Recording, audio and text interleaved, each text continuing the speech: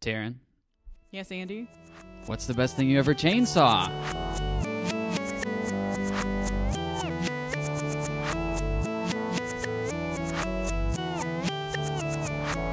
Hello and welcome to Best Thing I Ever Chainsaw, where we nibble and nosh on a cinematic amuse-bouche from the horror genre. I'm Andy Schmidt. And I'm Taryn Peterson. Love that jingle, spooky jingle. Spooky theme. Thanks to insert name for helping us out on that one. Appreciate it. Taryn, how did we get here? It's a good question, Andy. I mean, you asked me to watch a movie. Here I am. Didn't take much. You know, it's really I think the alternate title for this series is like Two Friends in a Horror Movie. Two Friends in a Horror Movie. Yes, a horror movie. Gotta say it correctly. And there's a lot of, you got a lot of options when you listen to two friends talking about movies, two friends talking about horror movies, but those are my favorite podcasts, right? It's just two people, two friends, just kind of having a long-form, casual conversation. And then incidentally, we'll talk about whatever movie of the week we got going on here. You know me from Best Thing I Ever Saw, and I guess Taryn as well. Taryn, you were on. We did famously a horror movie episode last year with Rachel, and it's summer. We're on summer vacation. Tackling a lot of projects. We got a horror sequel episode in the making, and I think I reached a point where I wanted to watch and cover too many movies for this horror sequel episode, and we thought, well, why not just spin off, create our own little sister series where we're not beholden to whatever the specific topic is for an episode of Best Thing I Ever Saw, and we can kind of just talk about whatever horror movie we want. And what are we talking about today? Friday the 13th, A New Beginning, the fifth one, right? Yeah, I guess not since Star Wars did a famous movie-related project to start in the middle to people's confusion. But yeah, we're starting with part 5. We didn't cover any Friday the 13th movies in our horror episode for Best Thing I Ever Saw last year, but I had a bit of an awakening, an epiphany a few months ago, still in the thick of the pandemic, where look, I watched all of the Friday the 13th movies and they're great.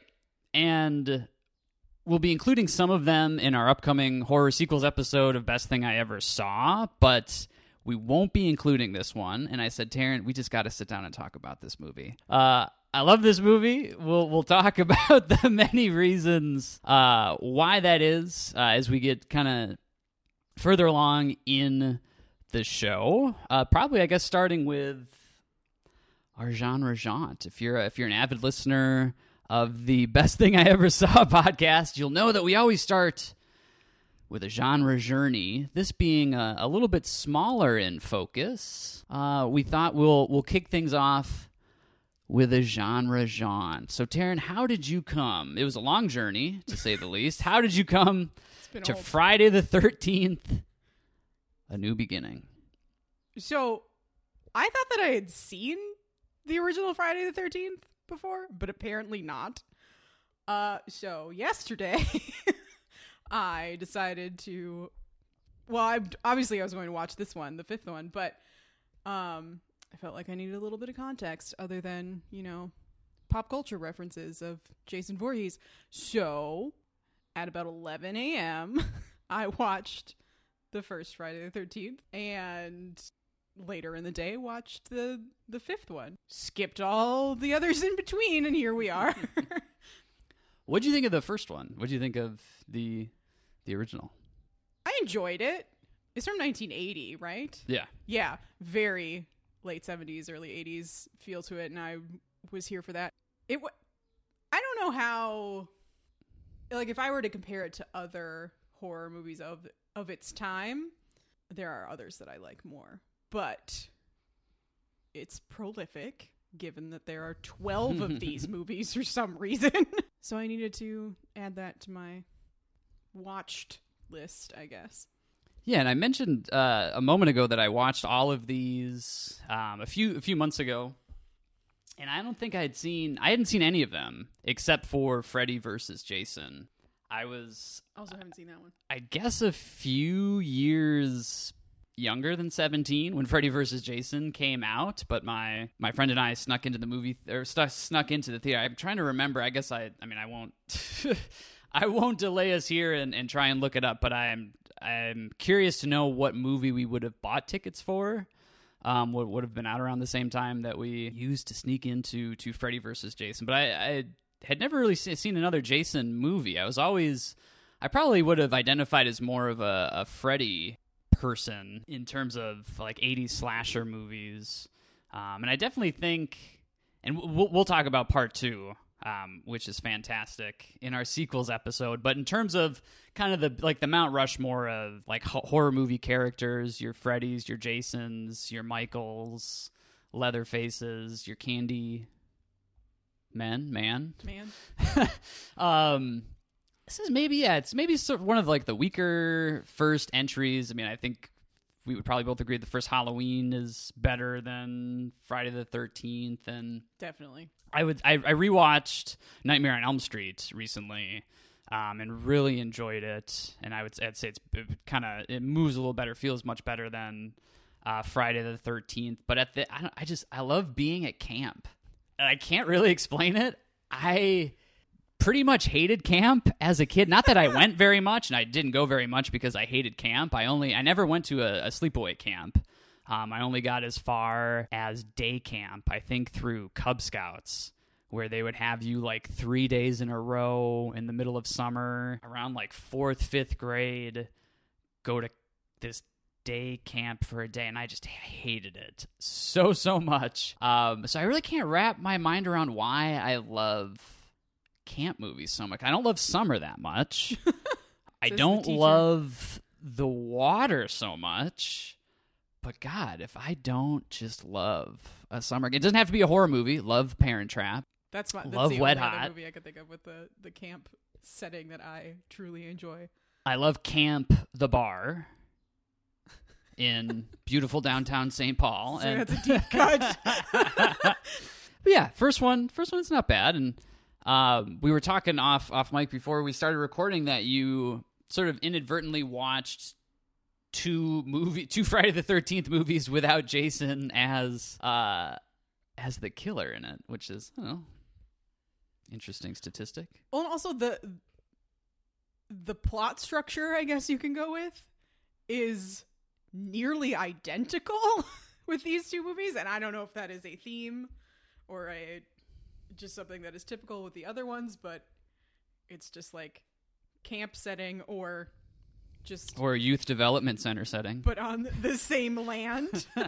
And then everybody just gets killed off one by one. Well, that's a good point, because they're both mysteries too, in a way that many of the other ones really aren't. I guess 9 kind of is mysterious, to put it generously, but in terms of it being like sort of an Agatha Christie-esque whodunit, having no prior information going into the first one, you don't know who the killer is, and that's kind of the same way with 5. So I had it spoiled I knew going into 5 that Jason wasn't the killer, that it was someone else in that weird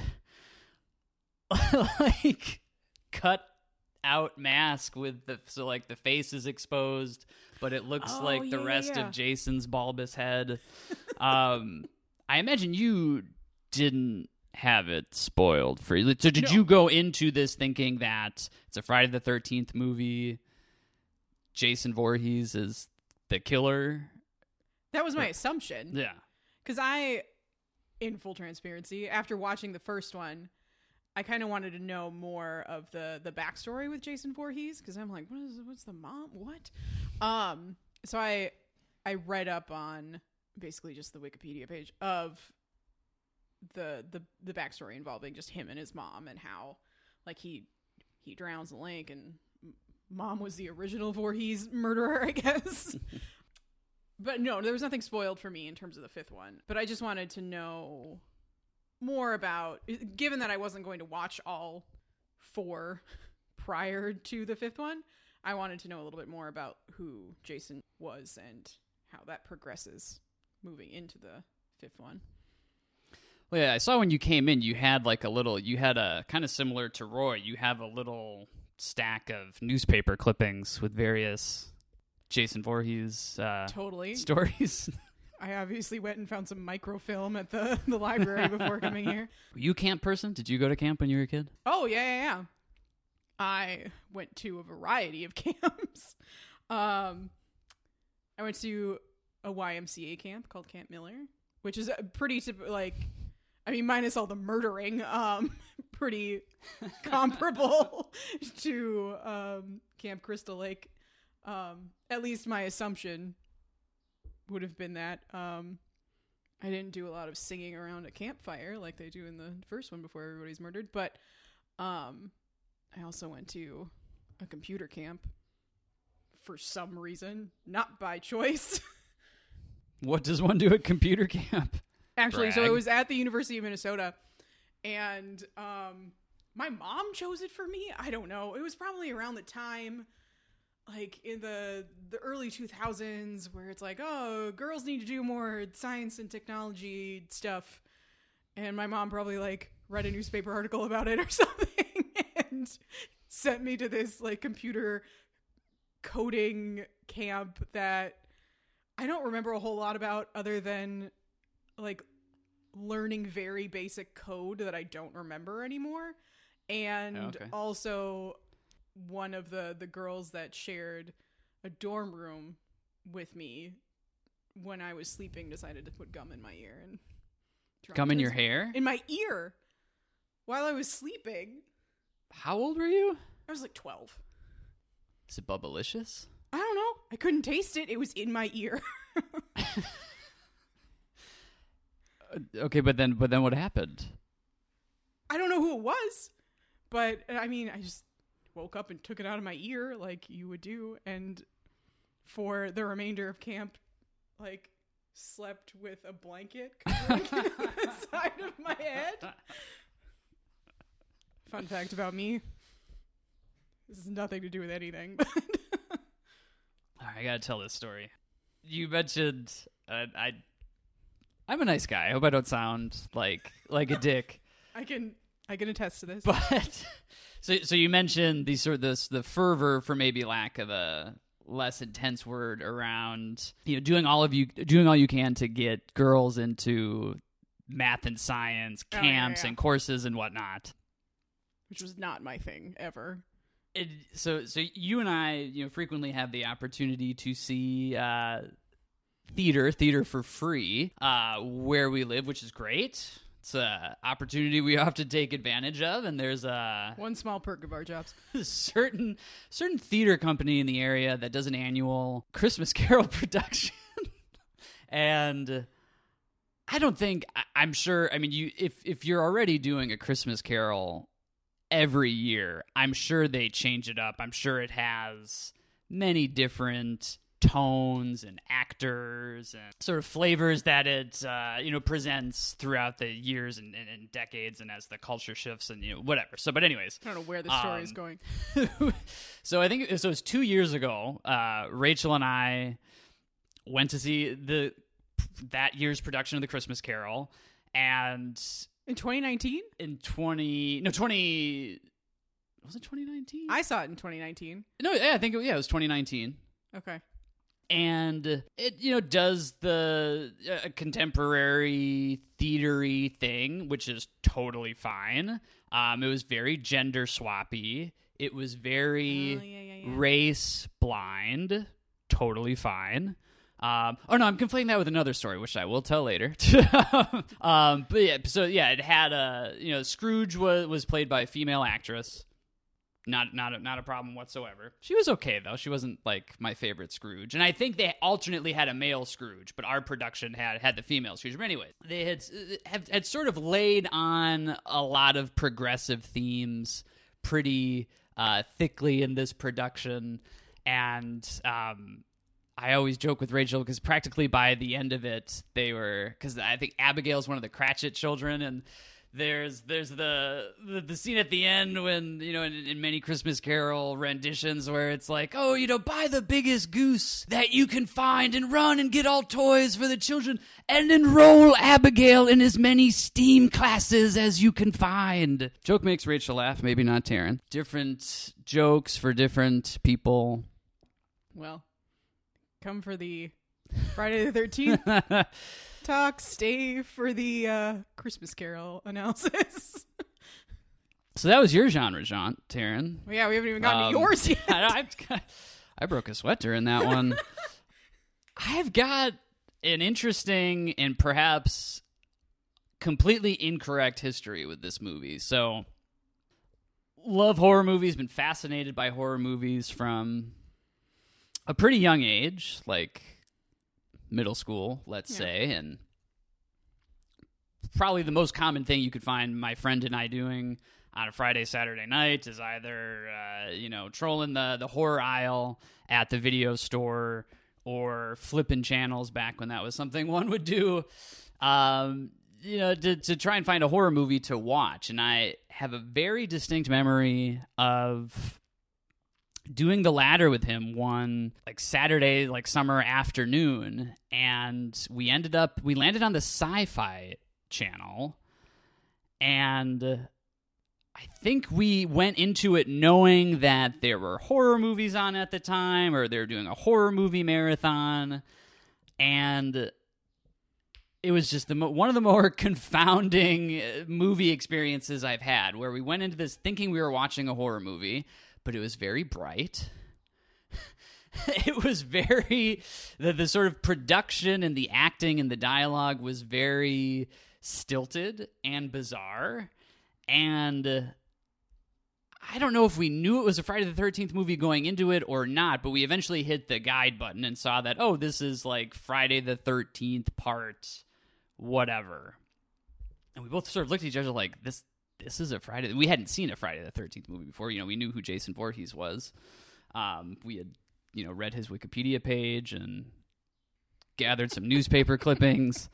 But it was very strange. And it felt like in my memory, and I'm sure I'm exaggerating it in my memory, but it felt like, 10, 20 minutes go by.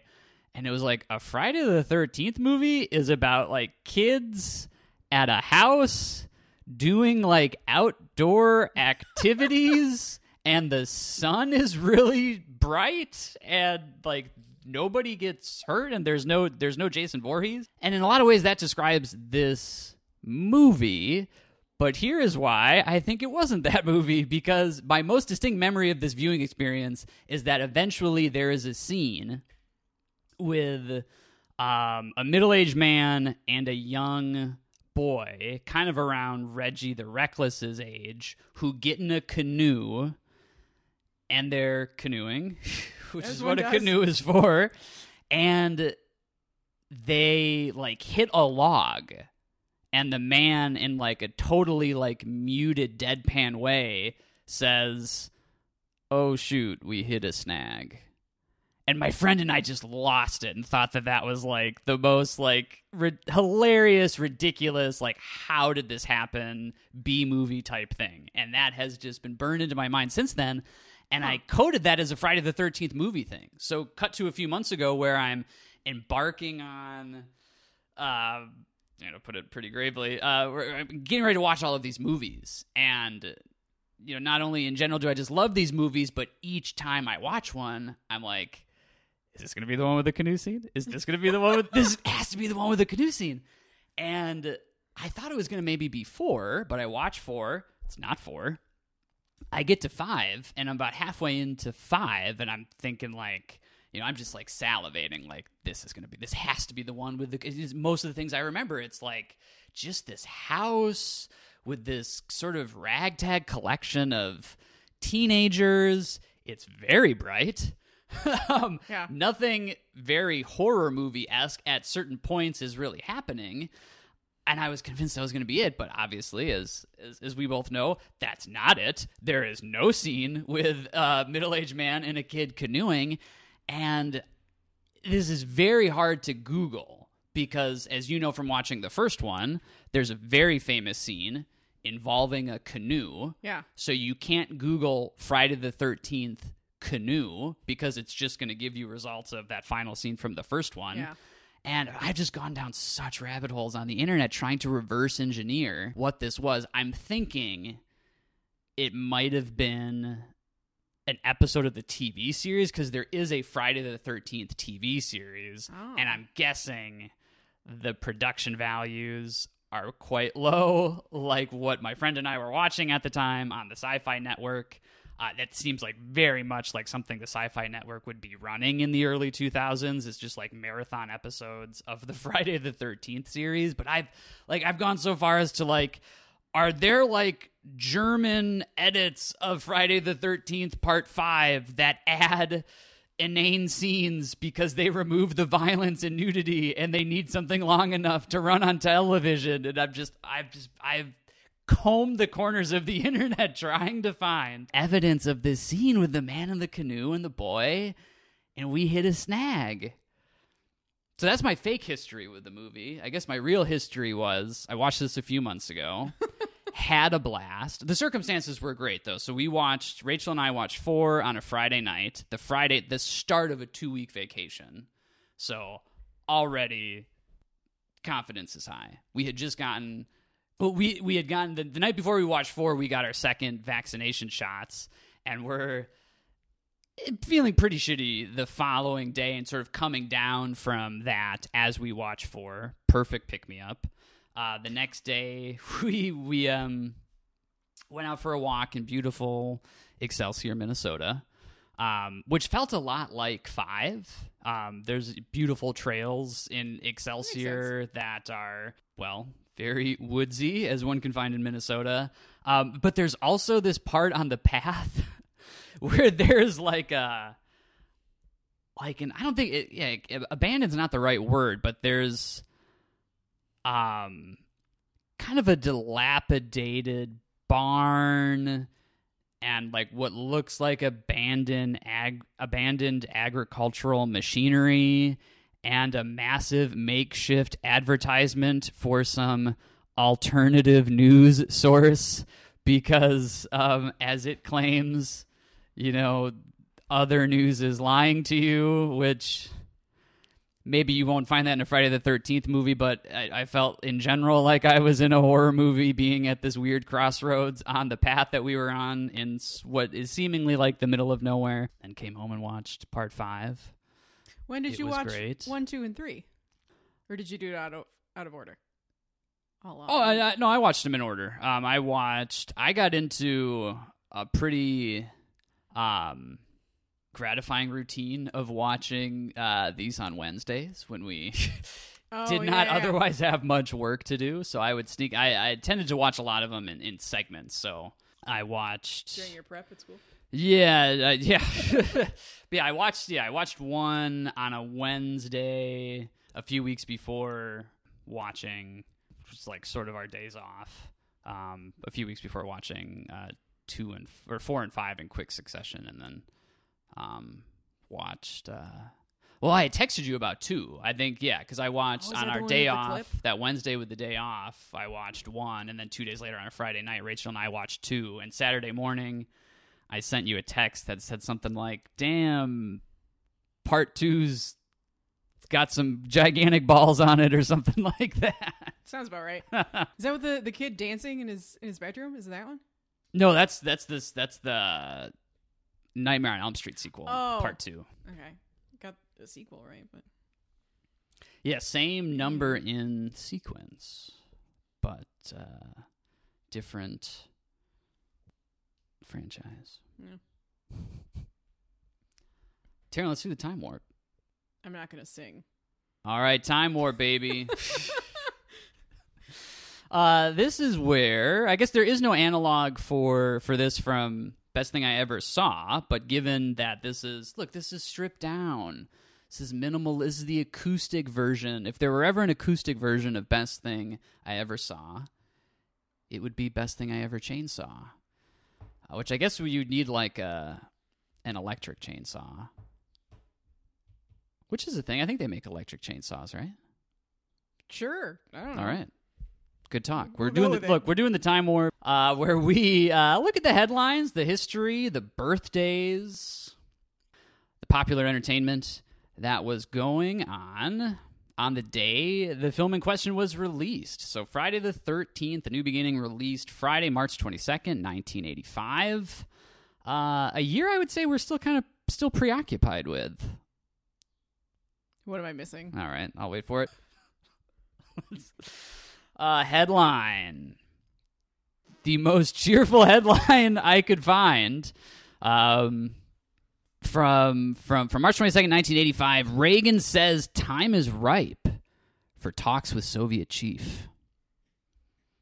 Taryn, you got Gipper thoughts? I'm still stuck on the 1985 thing. All I can think of is that terrible Bowling for Soup song. Well, that's, yeah. Oh, that is it? Well, Sorry, she's still preoccupied with 1985. Oh, I'm exposing how dumb I am at times here. I guess we could only think that these talks with Soviet chief were good. They probably said, hey, in 4 years, let's get rid of the Berlin Wall. Also on that day, NASA launches Intelsat VAF-10. Which we definitely did not have to Google. That's a satellite. Born on this day, actor James Wolk. Who is this man? It looks like Folk, but instead of an F, it's a W. Wolk? Wolk. We'll go with that. So what's your... Let's say our favorite James Wolk project on the count of 3.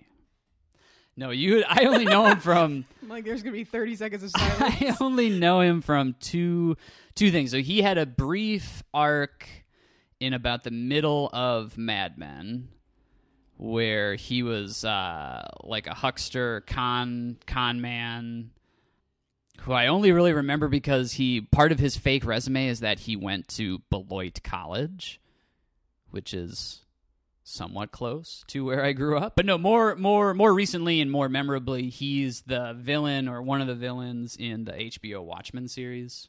Oh. Surprisingly, not that much older than us. I would have guessed, I don't know, 1985. that he was older, a little bit older than us. Good for him.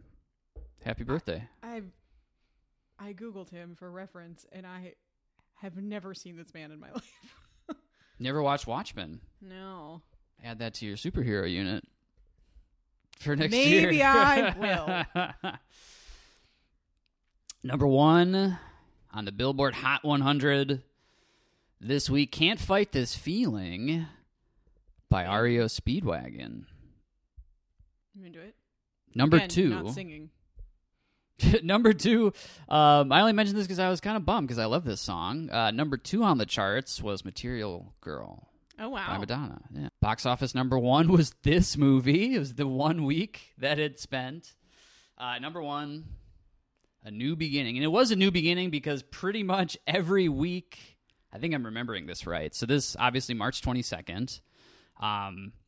Every prior week of 1985, Beverly Hills Cop was number 1 at the box office. But for 1 week, a few weeks before this came out, where Witness was number 1. So Beverly Hills Cop was a juggernaut. And I love Beverly Hills Cop. Maybe it also speaks to the fact that there's maybe not much else to see in the first few months of 1985, but damn. It enjoyed several weeks at the top, only to be dethroned by sort of Jason himself. As I said, enjoyed 1 week at number 1 until it had to give it up to Police Academy 2, their first assignment. Taryn, you have a Bill Clinton-esque infatuation with Police Academy movies. Excuse me? I don't know. What? Well, you remember that, though, right?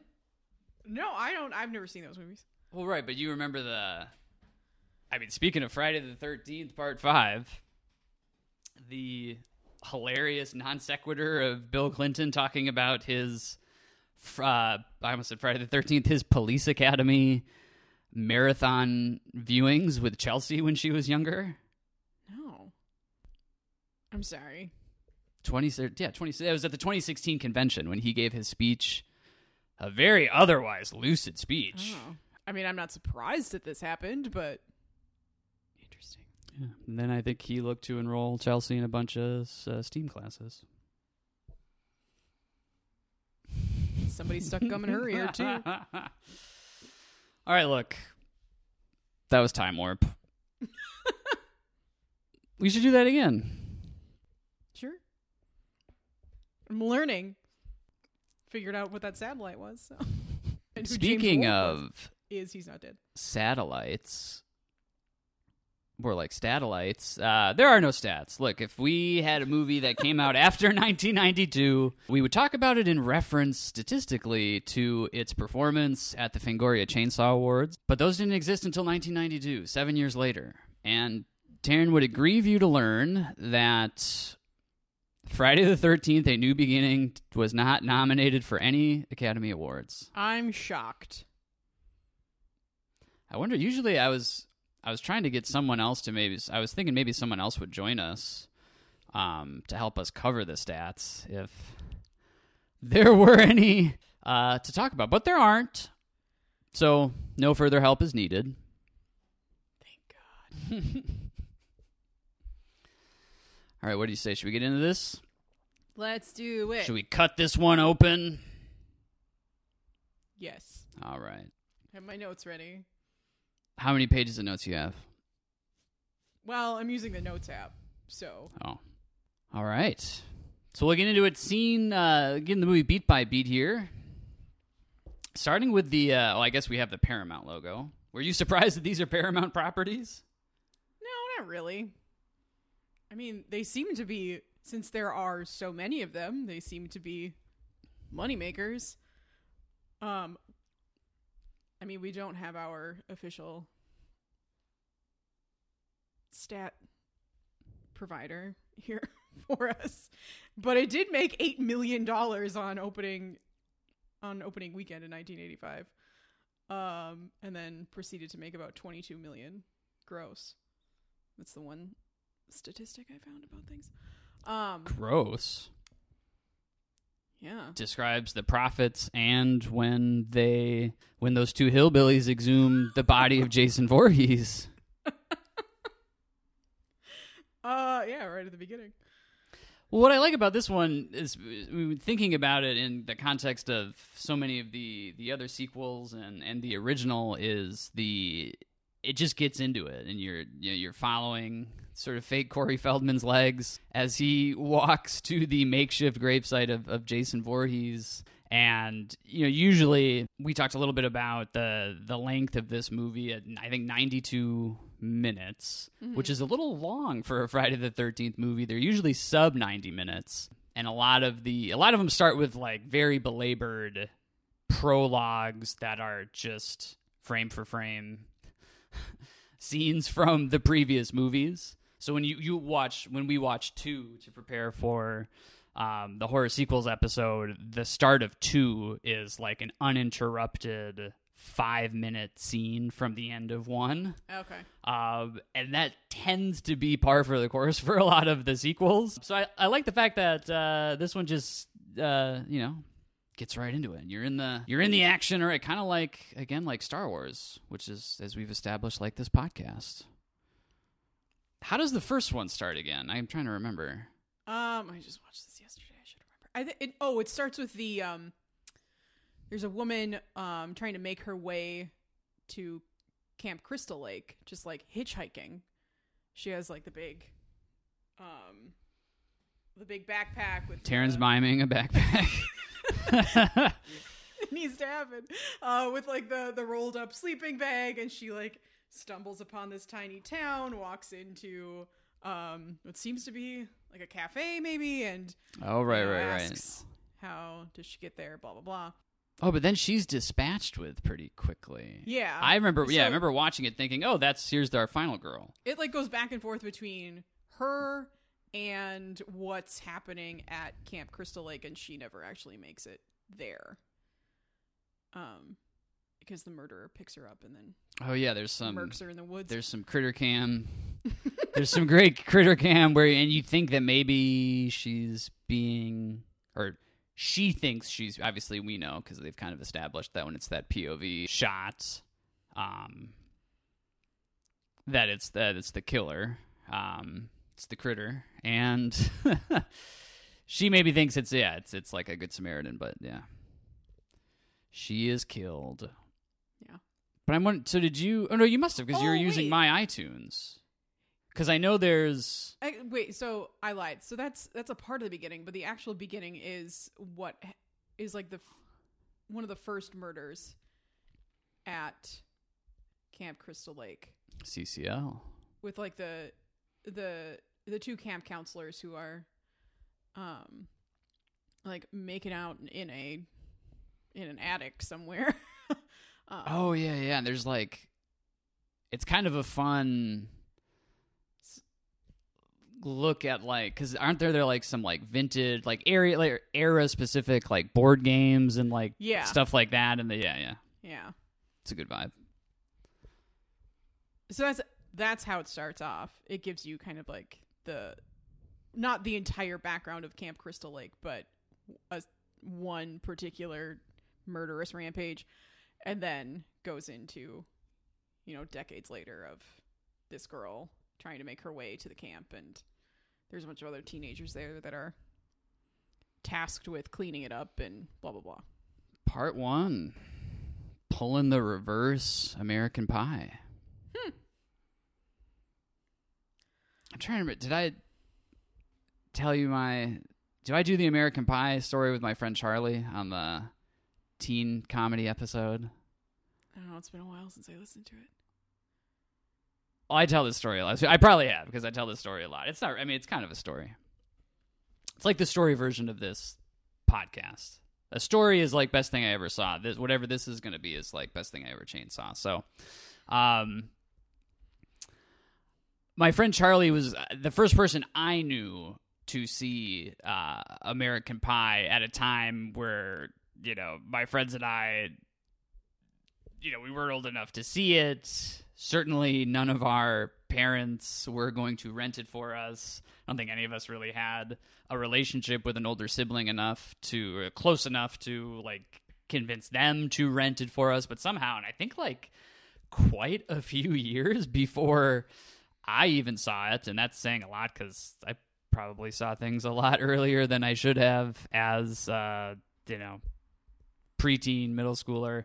But anyways, he saw it first, and he was a bit of, I guess, he's kind of like a junior, if you can picture Junior from Friday the 13th, A New Beginning.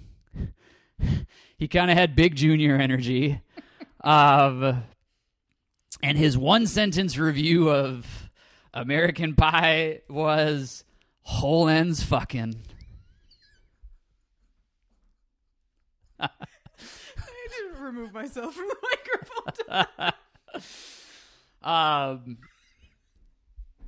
So I wonder if, when they were almost 20 years later, when they're making American Pie, if they're thinking, look, Friday the 13th did it one way, whole beginnings fucking, let's do the reverse, let's do the opposite of that. Good old Charlie. Correct me if I'm wrong, but isn't Jason Voorhees like part of his MO is like killing people because of their bad morals or what have you? I mean, that's the legacy. That is sort of like the lowest common denominator legacy of the franchise. Gotcha. And, people who have, I guess, just fans. I was about to, in a very elaborate way, describe a fan. But fans of the franchise, people who love these movies, watch them over and over again, sort of have the evidence to point out that it's not, like, really the case that often. And because there are so many of these, it got to a point, too, where it was very self-aware. And it kind of does that stuff sometimes in self-parody. Like, when we'll watch 9 eventually, I'm sure. Who couldn't? And because 9 is, like, already 10 years removed from the start of the franchise, there's like certain flourishes in the dialogue and stuff in 9 where it's like clearly they're self-aware of that being the cliche about the series. But it's not, I mean, it's kind of like that, but it's not always like that. You know, there are people who are intimate who may survive. But I guess there are a lot of couples like mid-coitus who get double impaled. But yeah. So back to the beginning. So the beginning of this movie. I wrote in my notes, the very first thing that I wrote was, "It's the Stand By Me kid." Yeah, in Quavo glasses. So Corey Feldman. I couldn't remember his name. Not only Corey Feldman, a special appearance by Corey Feldman. Oh, that is indicated in the credits, yes. Well, the first time I watched it, I thought, okay, is he in it again? Because it seems just, I don't know, there's like a weird like deflation to it where it's like, well, okay, it's just a special appearance of Corey Feldman in the rain, shuddering, saying nothing, never to be seen again. And part of the background is that, and we talked off mic about how he's in part 4, one that you haven't seen yet. He was supposed to be in part 5. Part 5 was just supposed to be a natural continuation, so to speak. But he was getting way too hot, and I think he was about. No, it's funny. So I think a lot of behind the scenes stuff that I'll share comes from the book Crystal Lake Memories, which is either based on the documentary or vice versa, and just the way, just the very sweet way that like the meteoric rise of Corey Feldman is described by the author is pretty charming. But yeah, I think this overlapped with him starting to do Goonies at the time, so they couldn't. That makes sense. They couldn't get Corey Feldman. Why they don't also just get a similarly aged actor is very bizarre. Because I think that's why Reggie the Reckless is his age, because it was supposed to be similarly aged Corey Feldman and Reggie the Reckless. Because instead they just get like a kid who's supposed to be, what, like 17, 18 years old? Well, yeah, 7. So it's supposed to be, yeah, he's supposed, so John Shepard playing grown-up Tommy Jarvis is, I don't know where some of the facts, so the book Crystal Lake Memories says it's 5 years later, and that Corey Feldman's character in 4 is 12. So that would make John Shepard's Tommy Jarvis 17, which is, I mean, more than a little insane, but I guess they just sort of ran with it. I think partially because, again, another behind-the-scenes story is that the director, Danny Steinman, was in love with John Shepard's audition. And he said he looked at like hundreds of Tommy Jarvises. I don't know if he looked at an age range of Tommy Jarvises, but he just... What did that audition entail? Standing there mute or like beating somebody up? He was... so apparently, so John Shepard, who I don't think acts anymore or really acted much thereafter, was an aspiring method actor at the time.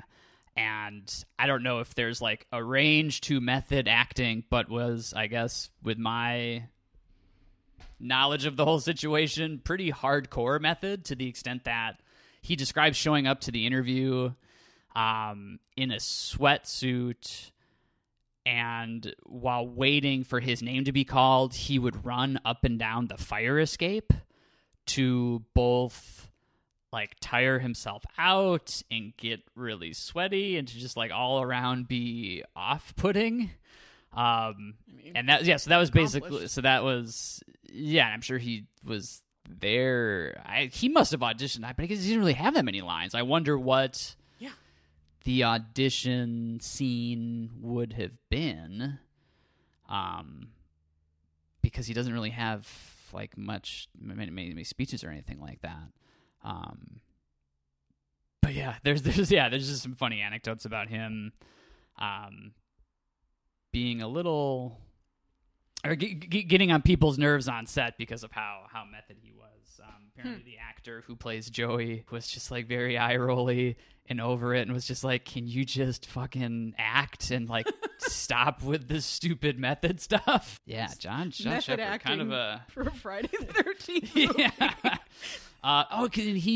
Yeah. This is, again, it's all just from that book, and it's been talked about on other podcasts before, but he volunteered at a nearby sanitarium essentially to just like kind of further get in character leading up to production. And he wouldn't talk. I mean, obviously as part of being method, he wouldn't really talk to anybody on set. And I had him described, or heard him described as a born again Christian. I think he was at least Christian. And his stunt man, or like the stunt coordinator, was also like a very devout or like outwardly Christian guy. And he talks in the book about like the one time he broke on set was to like engage in normal conversation with the stunt coordinator, and they bonded over being Christian. And the stunt coordinator said something like very loud in front of the crew, like, hey, because like a third guy was Christian, and said like, hey, other guy, like John is a brother in Christ. And the whole crew is like, oh, okay. Cool story. Yeah. It sort of took the wind out of his whole method thing that he had going on. Also, the stunt coordinator was named Dick Warlock. What? Dick Warlock, brother in Christ. That's a biography name if I ever heard one. But yeah, we get Corey Feldman. We get a special appearance by Corey Feldman. In a very Georgie from It vibes with the yellow raincoat. Yeah. Yellow raincoat, Quavo glasses.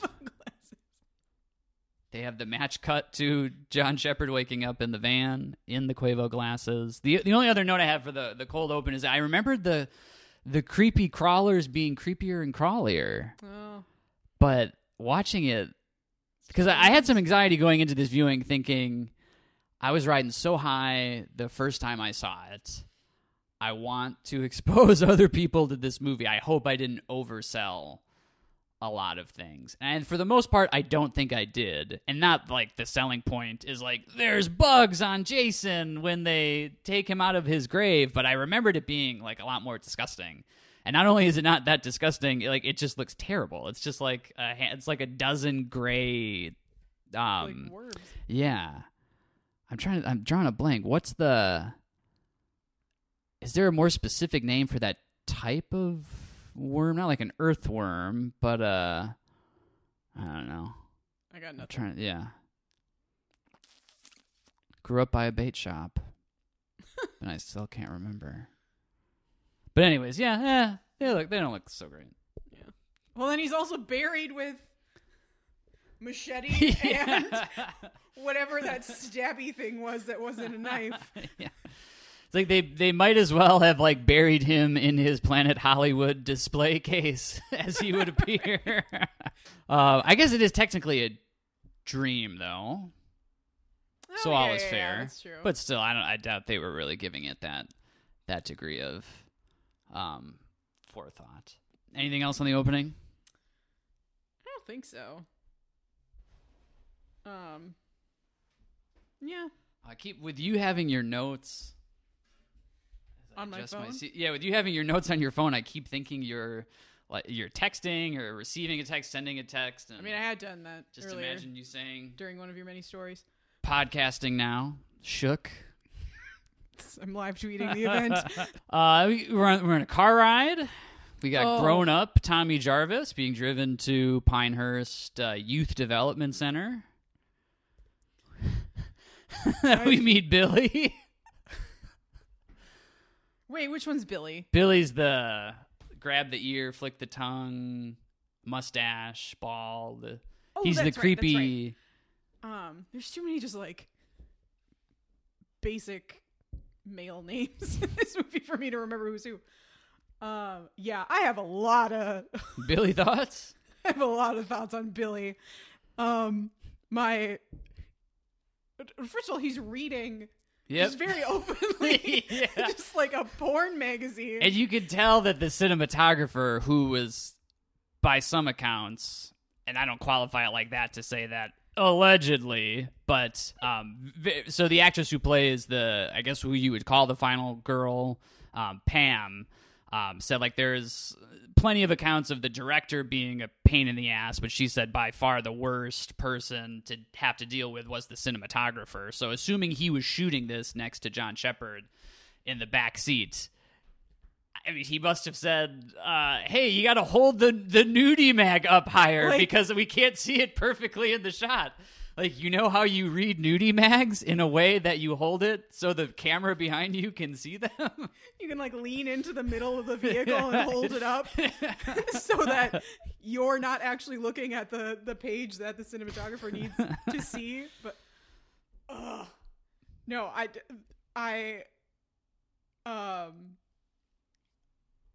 one of my notes is, can he be murdered first, please?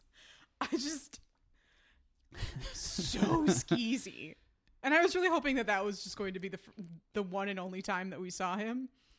And like, maybe, I don't know, he would get murdered on their drive away. But I'm like, it's probably too early in the movie. But yeah, I'm just... Sometimes they come back. What? Sometimes they do come back, and they're even worse. Well, that's my only car ride. No, yeah, I just have nudie mag. And then we go into the credits. I wrote this all in sequence, because then we have the credits. Usually for one of these movies, something happens to the logo. This time it explodes with the Jason mask, and then you get the turnaround Jason mask, and then it's like mask POV. Oh, yeah. Reminding us that in a way we're all Jason.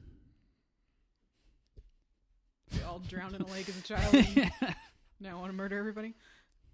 Yeah, and then special appearance by Corey Feldman. We talked about that. I guess they're just credits. Do you have credit thoughts? No, the only thing that I remember was the special appearance by Corey Feldman. And I'm like, oh, that's that kid's name. Of course. This is an 80s movie with a white male child. Of course he's here. Then they approach the sanitarium.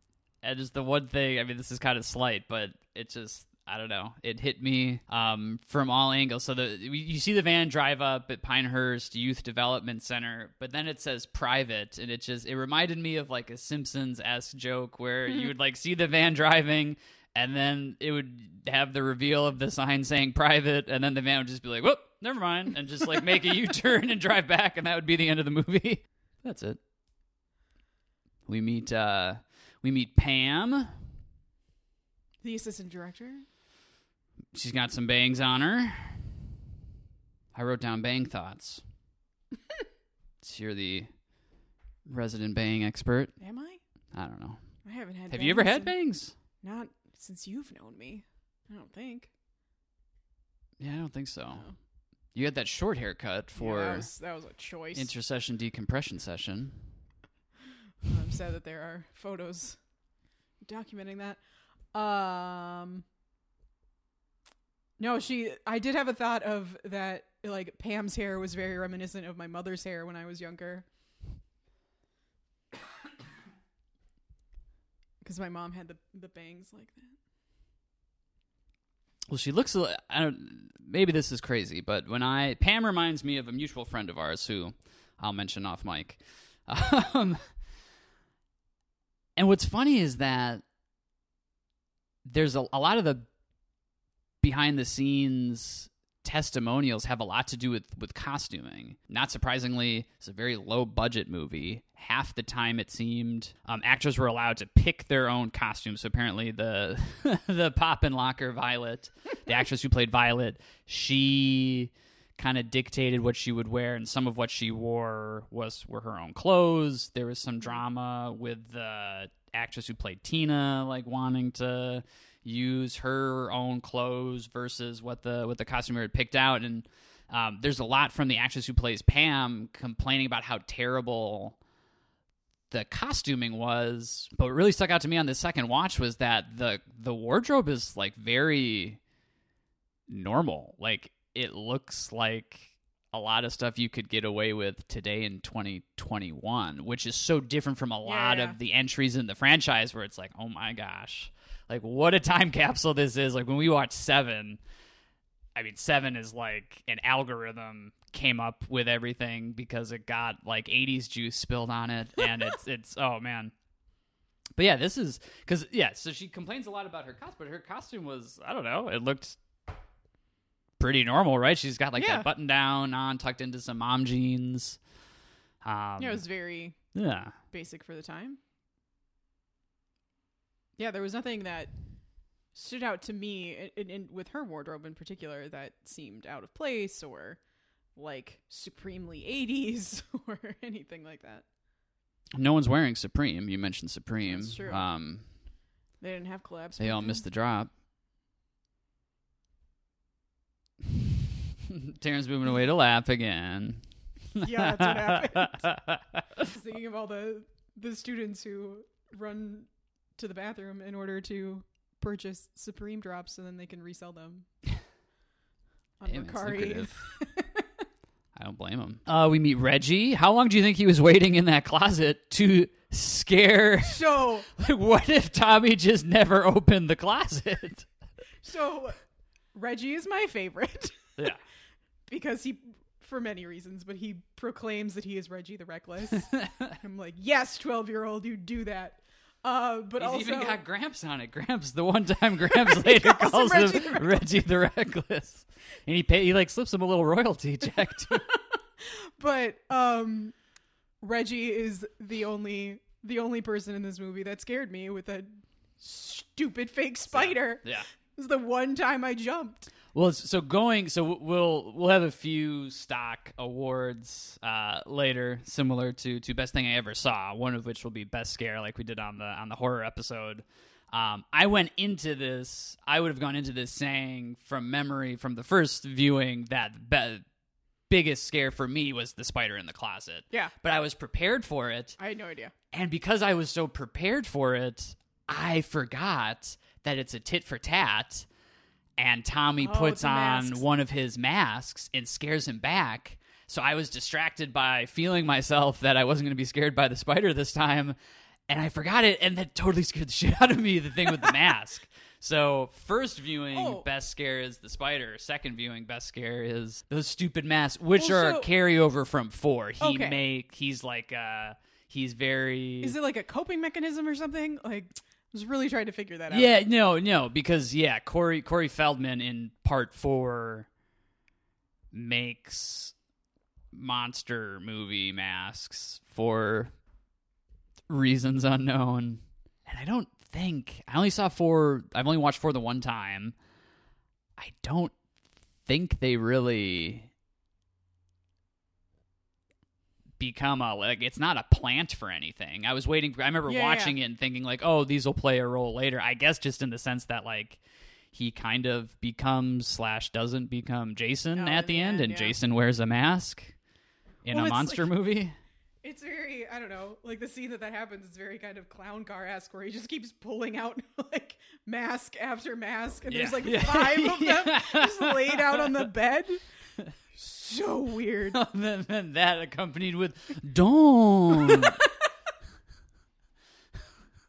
very childlike. Stop. Come on. Come on, Reggie the Reckless. Then we meet Ethel. Oh, Ethel and Junior. They made the movie. Oh, yeah. So reportedly... So the actress who played Ethel, and it seemed like it was hit or miss. Like I think certain general accounts of the production, as was like most of the time the case in the 80s. There's cocaine everywhere, used often by the director and by other people involved in the cast and crew. But if you read the chapter on this particular movie, it seemed like. You either were like on the director's good side or not, and people either like really got along with him or hated him. But he seemingly really had like really good working relationships with the actress who played Ethel and the actor who played Demon, who he just let kind of do their thing. And apparently there's it totally makes sense that they had to work around and maybe leave on the cutting room floor certain scenes with Ethel because they were just laughing too hard because they just let her go. And she was just going for it. Yeah. Oh, God. Yeah, well, she's great. Having only seen this one and then the original, I'm thinking, I'm like, does this have, like, I was getting vibes of what's that movie with the like cannibals in the woods that are all Hills Have Eyes? Yeah. I was like, please tell me that something is gonna happen with this. And that like somehow in the end it's her weird son that just rides around on a motorcycle screaming things that ends up being a murderer. We have to pee. Oh, pee break. Pee break. Let's do it. Back into Ethel and Junior.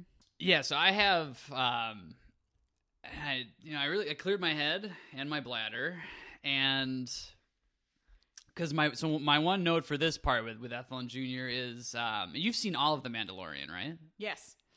So I have Amy Sedaris in The Mandalorian. I mean, John. Yeah, because Jon Favreau had to be like, Amy, have you seen Friday the 13th, Part 5? And I made the connection on my way to the bathroom that the actress who plays Ethel, whose name I can't remember, mentions Carol how... Locatel. Yeah. We've talked about how kind of scrappy and low budget it is, and sometimes you kind of just used your own stuff. And she talks about how she used... or how they use such sparse makeup with her, and she looked ridiculous, and so she would like rub dirt on her face, and she used her own wig. And she said that, I'm guessing because like the crew didn't like that or like want her using her own wig for some reason. Like the makeup artist was like, oh, like we'll hold on to that for you. And they never gave it back to her. And I'm guessing it made it all the way to the set of The Mandalorian to be used by Amy Sedaris. Which is not a Mandalorian podcast, but such a strange, out of focus character is that Amy Sedaris. Not like in concept, but like she looks ridiculous. Well, again, not a Mandalorian podcast, but that character reminds me of what's it? I don't know names, but in the Phantom Menace, the like blue guy that flies. Oh, around. Watto. Taryn is again. Watto. She's miming flying. She's miming Watto on a backpacking trip. He's backpacking through Mos Eisley or something. Back to Ethel though. Not the Mandalorian. She at one point, like when she makes her grand entrance and starts yelling at the sheriff, and she, demands that as she puts it, the loony bin gets shut down. But she also threatens the sheriff, like saying, "I have a bomb on me," and like there was zero reaction from anybody. Except for Junior, who's like, "You tell him, Ma." And she's like, "Shut the fuck up, kid." I need Ethel energy in my life. We cut to Chekhov's axe head. What? Vic chopping wood. Oh, yeah. I forgot about this part. Oh. I saw it yesterday. I mean, this is the part. Why we're sitting here today doing this is because of this scene for me. Oh, really? I mean, amongst other things, you're begging the question, so is Joey really that good at doing laundry?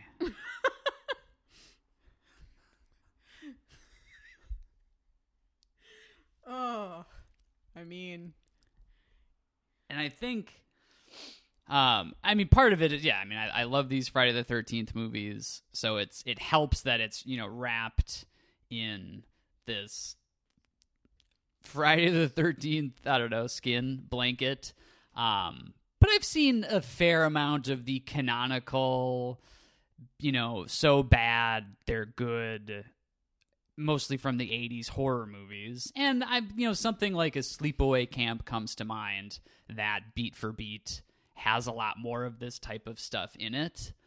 But for some reason, I just cherish so much of this. It's just so ridiculous. You, in a world where you could have had your inciting incident be anything, it is one of the characters likes chocolate bars and has a run-in with the two girls and ruins the laundry and then makes a guy who is sociopathic angry to the extent that he murders him.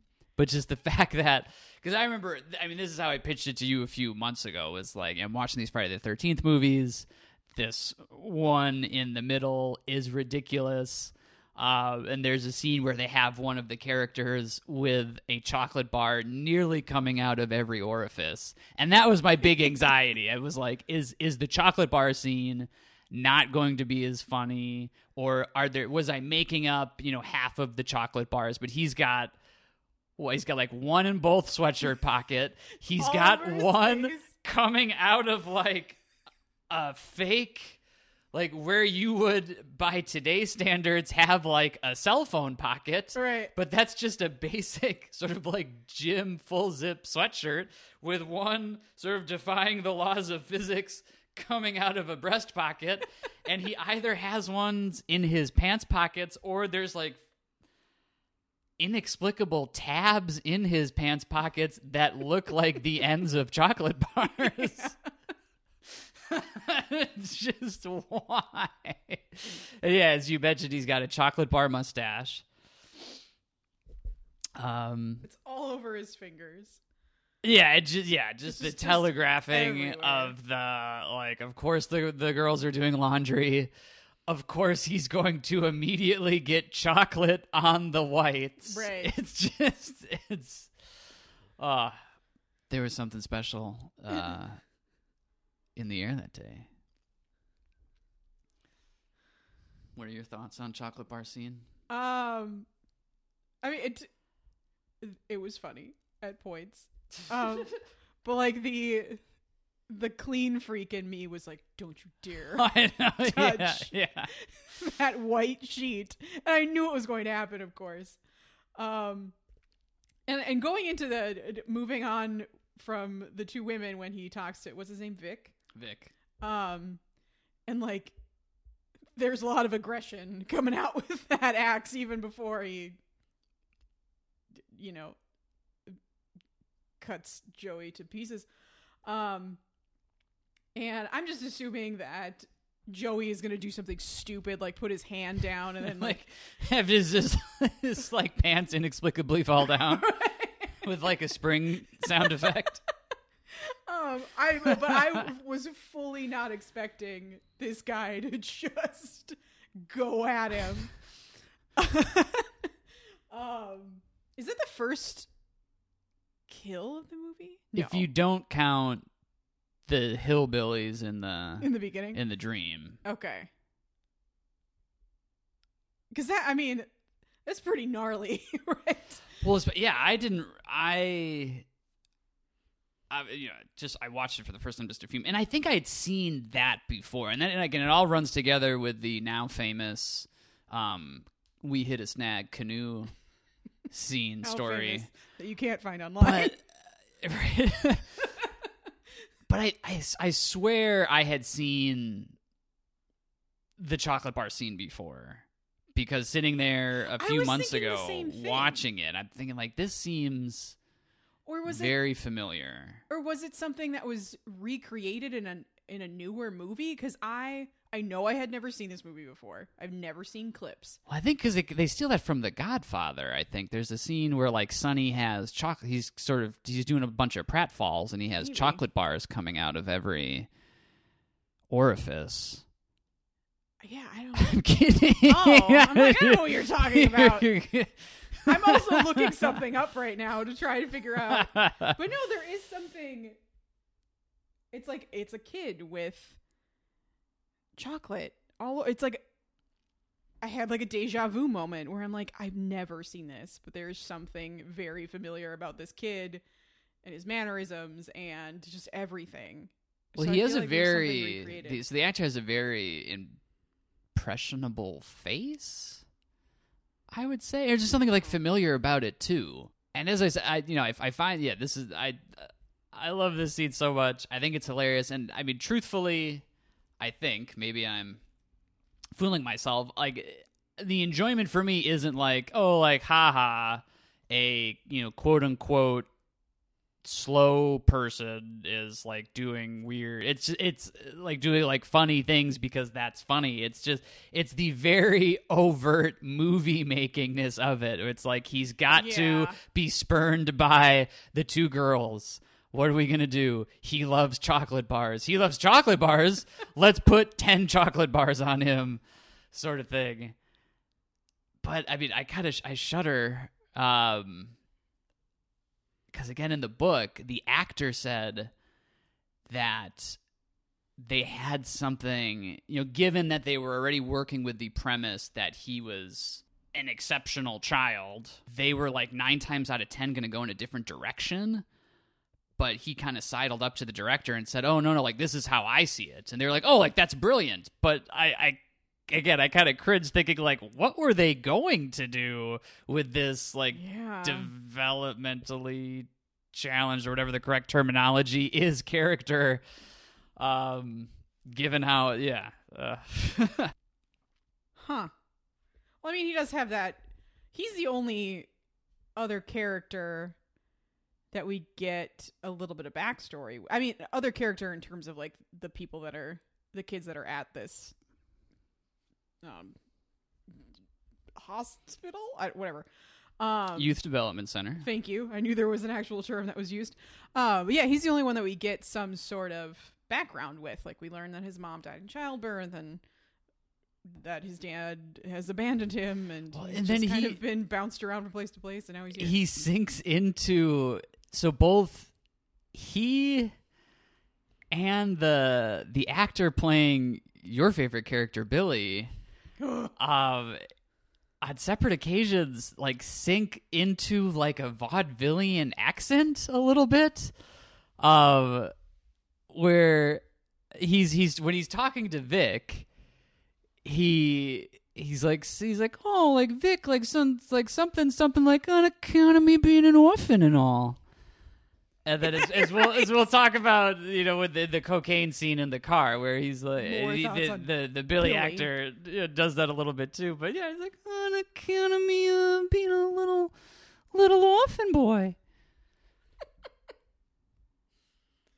And the first time I had watched this, I thought, oh, I played the wrong movie. This is a 20 to 30 minutes prolonged opening sequence to a Naked Gun movie.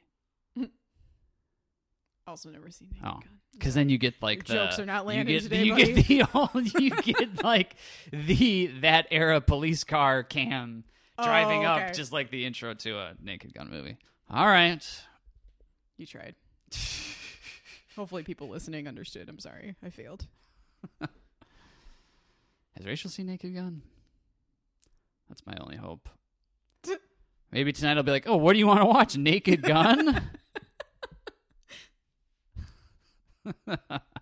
And then, I mean, to transition out of this scene, they really telegraph that the next scene is going to have 2 wayward greasers trying to fix their car. This is my favorite completely irrelevant moment in this movie.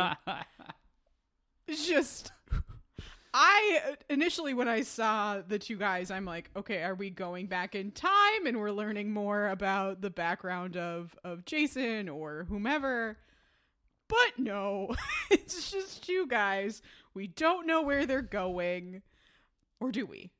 Well, they're meeting up with some girls. With some girls, because we get a pretty searing C-word drop. That's right. Oh, yeah. Oh, saying like these 2 so-and-so aren't going to wait forever. Yeah. Oh man, but I'm just like, I am all about 50s greasers stuck in the woods fixing their cars, and they're obviously going to get murdered because that's all that happens. And what are your thoughts on this? Well, everything you have said, and in particular this time, watching it in the context of watching it a little more closely, taking notes on it, my biggest laugh throughout the whole movie is there's the exchange between the two of them where the one who goes to leave says, "I'm going to take a crap," and the other one says, "Crap my ass," which is hilarious on two levels. One, because why don't you believe him? Like, what else would he be going to do? But his delivery of "crap my ass" sounds like an order. Like he's telling him to crap his ass. He says, "Crap my ass." And the idea of dictating to a person that they crap your ass is funny to me. How this movie didn't win an Oscar, I will never know. Crap my ass. Can we talk about the ways in which they are murdered? Yeah, pretty satisfying. I mean, the flare. Oh man, the flare in the mouth is pretty sweet. That was pretty epic. Also, with that one and a few others in particular, I noticed that they don't. A lot of the kills they show the aftermath of, right? But they don't show the aftermath of that one. And there's a couple other times where they don't show it. I won't get into specifics until we address those later, but because it's kind of formulaic in how the murders happen, and it's just like person is alone generally. We get like a murderer POV for a second, and then like the attack happens, and then we see that they're dead. The flare, not so much. You just see it lit, shoved in his mouth. Oh, and how does the other guy die? He gets his throat slit. It was really basic. It's decently tense. Yeah. It's not the scariest thing ever, but there's a lot of throat slitting in a horror movie without the most horrific sort of suspenseful scenes. That's one of the more suspenseful-ish ones. Is that and the one that comes up shortly after with Billy and Lana. Oh, and right before he's killed, he's like singing a song. Yeah. A rat tat tat tat tat tattooey. I knew you would have it written down. Because I'm like, how are you this jovial right now? Just forget this REO Speedwagon bullshit. Right. A rat tat tat tat tat tattooey. They were both, transplanted from the 50s into the 80s. So. Well, that was another one of those situations where, at least according to the actors, they're like, "Oh yeah, Danny just really let us run with it, and we chose like the situation and the costumes." I don't think the script said, "By the way, they're greasers." So it's like, "Yeah, Danny, I've been working on this greaser character." That just baffles me. Because like at first, I'm like, okay, they're wearing leather jackets, whatever. But they really did have like the slicked back hair and the rat. Oh man! And then of course one of their names is Vinny. So yes, you are either a 50s greaser or a member of the mob. So because Pete was the other one. That's right. We're about to serve breakfast. Oh yeah. And it made me wonder, does Gramps hate junk food more than Luke from Gilmore Girls hate cell phones? As they both have Ghostbusters signs around their workstation. This is no junk food. Which really flies in the face of the laissez-faire authority system that they pitched to Tommy in a few scenes earlier. They're like, "Oh, it's an honor system. Do whatever you want. Just don't eat any junk food." Don't eat any junk food. I wrote down, is this when there's like a shirtless scene of Tommy and he's just like ripped? And I'm like, wait a minute. This is not expected. And I don't know if this was before or after breakfast. Oh, that's after. It's after? Yeah. I'm pretty sure it's after. That was 'cause just I think next it's- note. I think it's after, because there's a few. It's the scene where he scrambles to take a pill. Is that the scene? Because he's looking in the mirror, he sees Jason in the mirror, Oh, yeah. and he pours That's what it a was. dump truck full of pills on his his desk or dresser, and takes one. But yeah, breakfast, where everybody forgets that Joey's dead and Vic was hauled off. Well, so Gramps says something like, "Oh, I don't think Joey and Vinny will be Joining us, yeah. be joining us." And then Reggie says, "Yeah, like ever." And then he's like, "Oh, Reggie, come on." But it's like they're kind of equally in bad taste. What was so much different with what Reggie said? It was a great Popeye. I didn't realize this the first time, but there's a pretty cool, like, I guess it wasn't vintage at the time, but Popeye cookie jar up I didn't on notice the it. like buffet, like armoire-ish thing that's that's on the set. I really want that cookie jar. I imagine it's a cookie jar. It's just like a pop, unless it's just a Popeye figurine? ancient Popeye bust. Ancient Popeye. And then Eddie hasn't. They're looking for Eddie, and then Eddie shows up and scares. Oh, he scares. Yeah. Yeah, he scares Tommy. Oh, and then he flips out, Yeah, breaks the table, and starts Because, beating yeah. the shit out of him. and I love it. Again, it's just one of those little like B movie flourishes. So Eddie shows up with the mask. Eddie from the neck down, and when he takes off the mask, there's this affect on the actor's face, like, "No, guys, it's me, Eddie." Like, you couldn't tell? Oh. Maybe it's because he wasn't wearing his sunglasses. We open on Taryn's favorite scene. What is it? Oh, ripped Tommy Jarvis? Well, I have the diner scene. Oh, that happens. Okay, because we already talked about it. I was just very thrown off by like shirtless Tommy Jarvis. Oh yeah. Okay, so again, lots of things about Billy to say, but so Billy shows up and like has an awkward or like, you know, is there to pick up his date. Lana, yeah.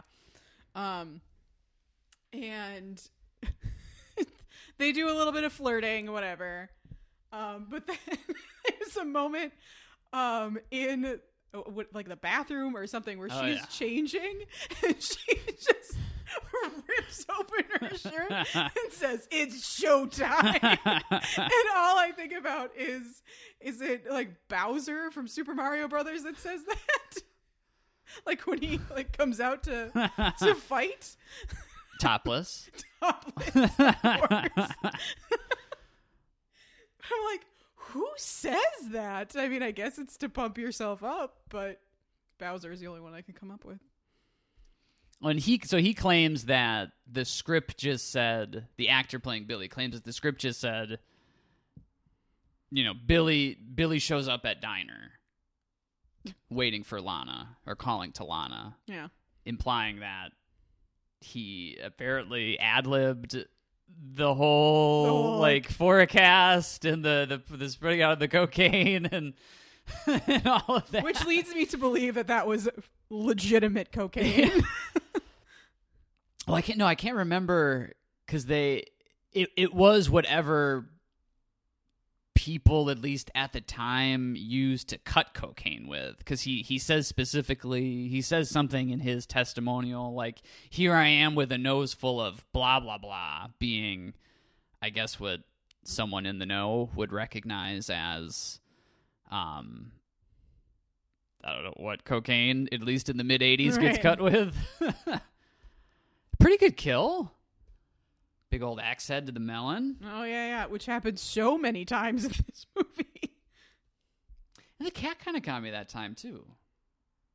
Oh. I don't know if as much as the spider. Every time I see an animal in a horror movie, I'm just like, I swear if anybody murders the animal, I'm going to be so upset by this movie.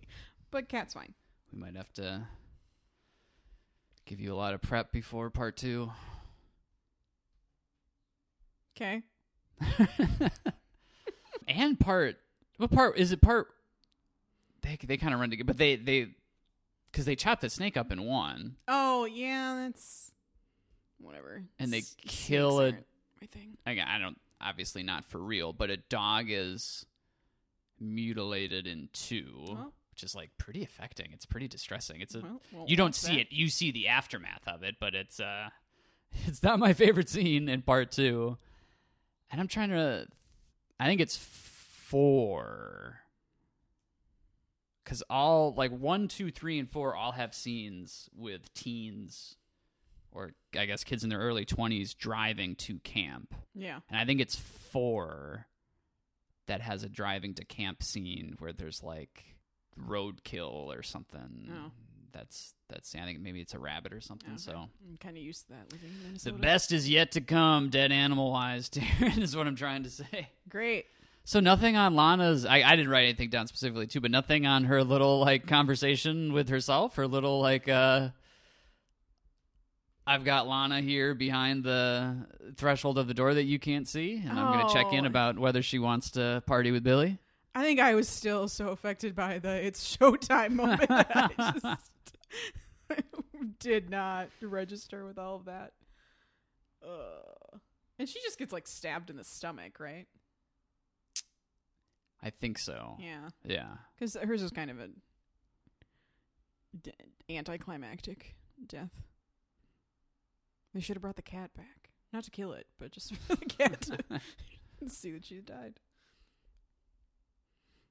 I think then is when we get, it might not be the Tommy moment you reference, shirtless Tommy, but then there's the scene he's looking, he's up in his bedroom, he's looking out onto the lawn. Oh, and he sees a family of chickens, and then you cut back to Tommy, and then you cut and it's Jason, and I thought, wait, this whole time Jason's been a family of chickens?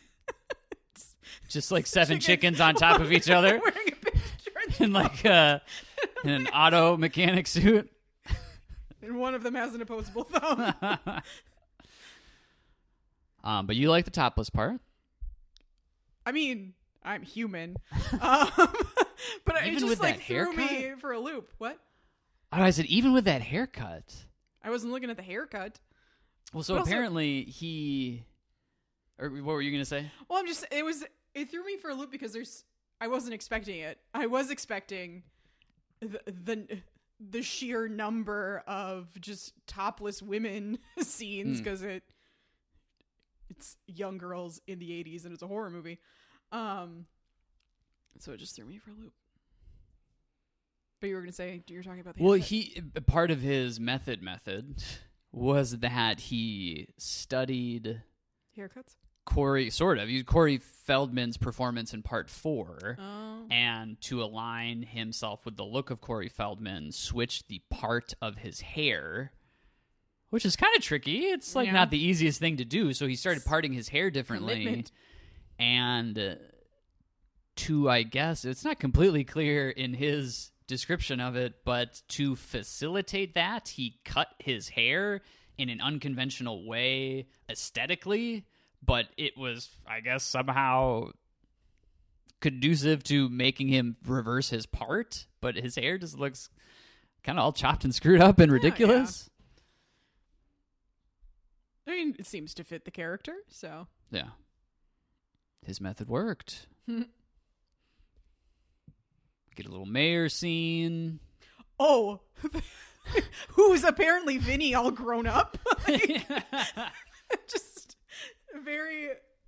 Where is this supposed to take place? Where is Camp Crystal Lake? Does it ever indicate like a state?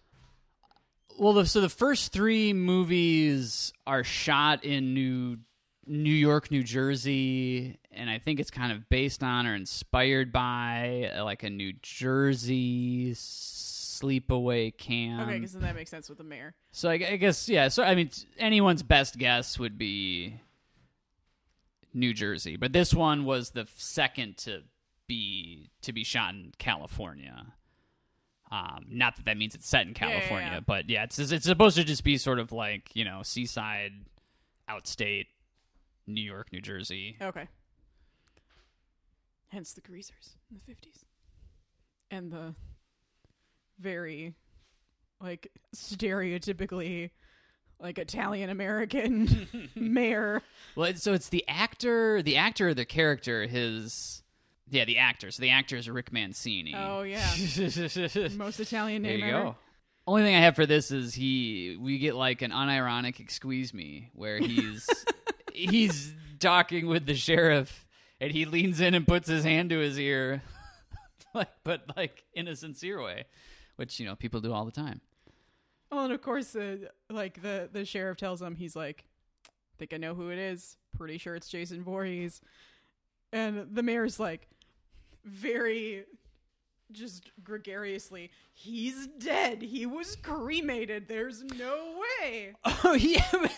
I'm glad you mentioned that because he's like, you wanted Jason Voorhees? Here's your Jason Voorhees. But he gives him the ashtray. Oh, yeah. Because he's like, no, Jason Voorhees is Ash. Here's a proxy for that, an ashtray.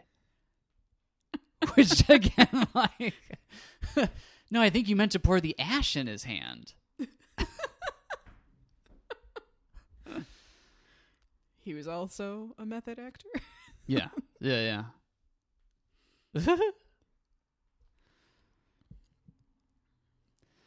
Things get a little hot and heavy.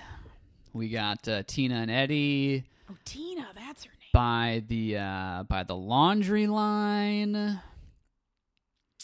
So she claims, the actress who plays Tina, claims that she got the role because all of the previous women auditioning were not saying fuck you flirtatiously, which, I mean, I've never auditioned for a film before. I'm sure it's very nerve-wracking. It can be hard to sort of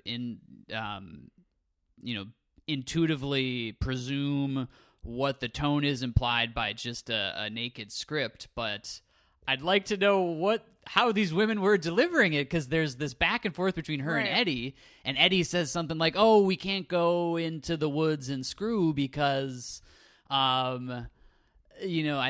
either talking about Matt or the sheriff is going to get us in trouble again, and he says, fuck him, and then she says, fuck you, like flirtatiously. Does he say like, yeah, fuck me? Well, I mean, that's the intent, but it's like, were all of the other actresses like saying it really like aggressively? Like why would she be saying like fuck you in a sort of average fuck you way to him? It just doesn't make any. Well, and also it's the only thing those two characters do is flirt and bang. Like there's no other context that you need for the two of them. This summer on TNT. Flirt and bang. Flirt and bang.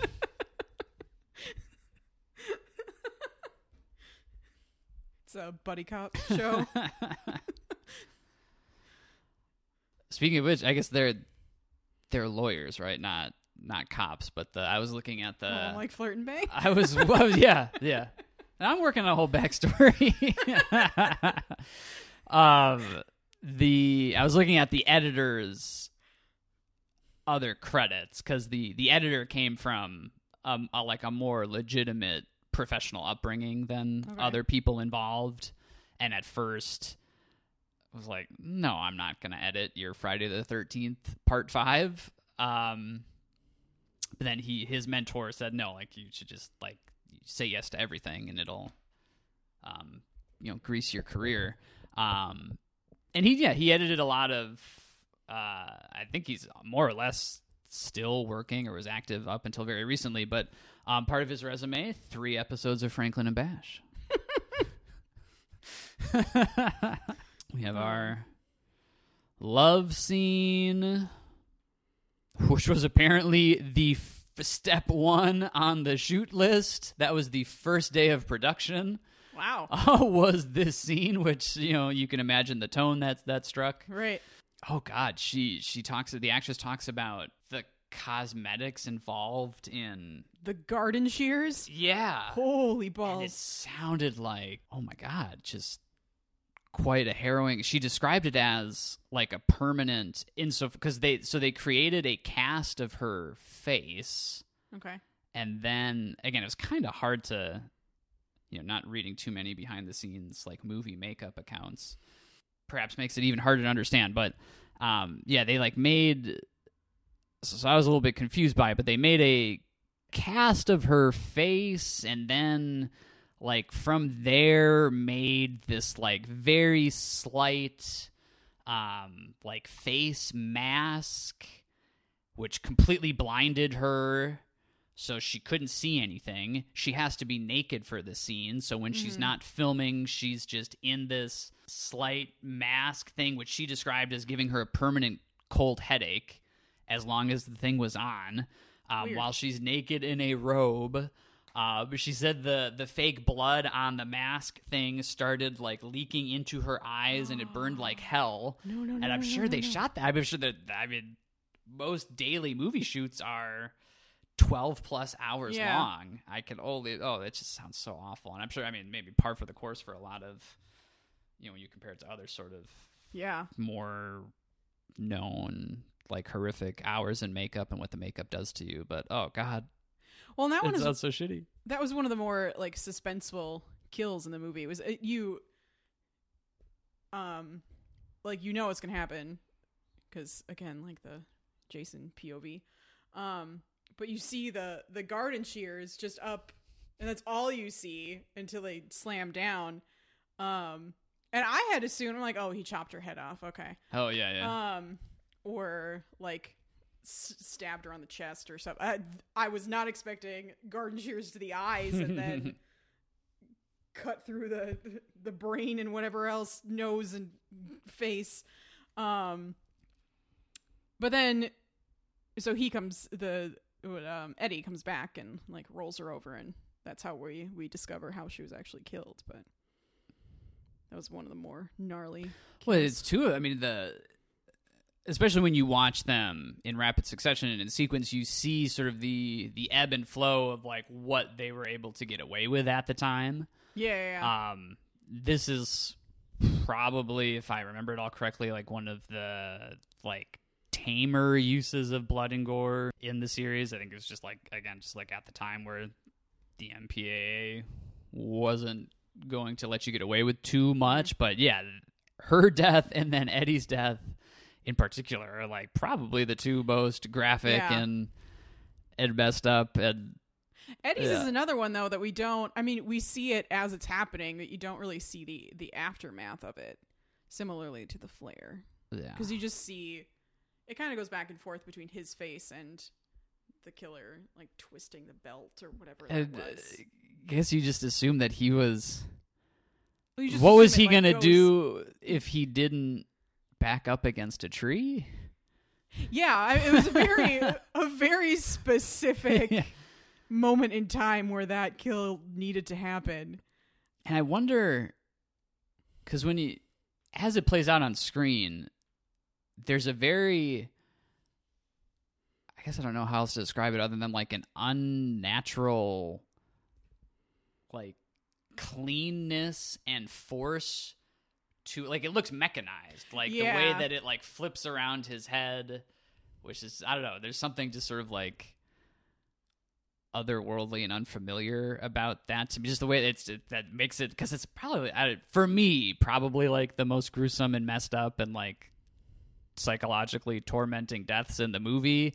And the fact that it has this like unintentional, maybe intentional delivery on camera where it like looks like something a human couldn't do with that cleanness is doing it. It just makes it all the more messed up. Oh yeah, and the fact that everything that's happening to him is coming from behind, so he can't see. Well, obviously he can't see at the end of it all. Like he really can't see what is happening to him, and it happens fairly quickly. Yeah, that was pretty gnarly. We're going to visit Demon.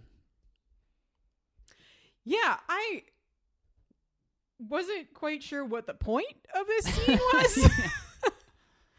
like, other than to show kind of why Reggie the Reckless is with his grandpa? Maybe, question mark? I don't know. Yeah, because you get some kills out of it.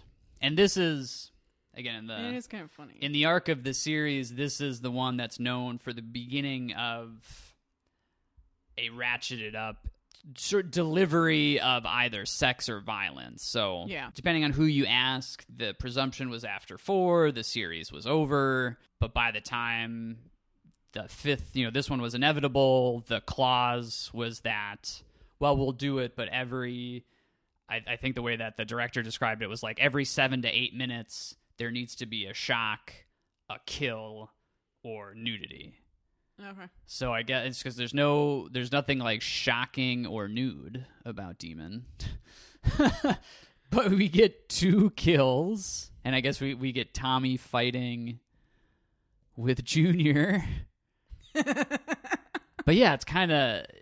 And I mean, it just lengthens the movie, right? I mean, a lot of these are known by having sort of inane shit in them, so they get as close to 90 minutes as they possibly can. I guess we got some poop humor out of it.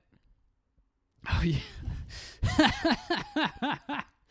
It's not the first time someone's on the. I think I can't remember. I was gonna say it's not the first time someone's on a toilet in this series, because in the cold. Or it's not quite a cold open, but in the opening scene of part 3, there's a Jason victim on the toilet.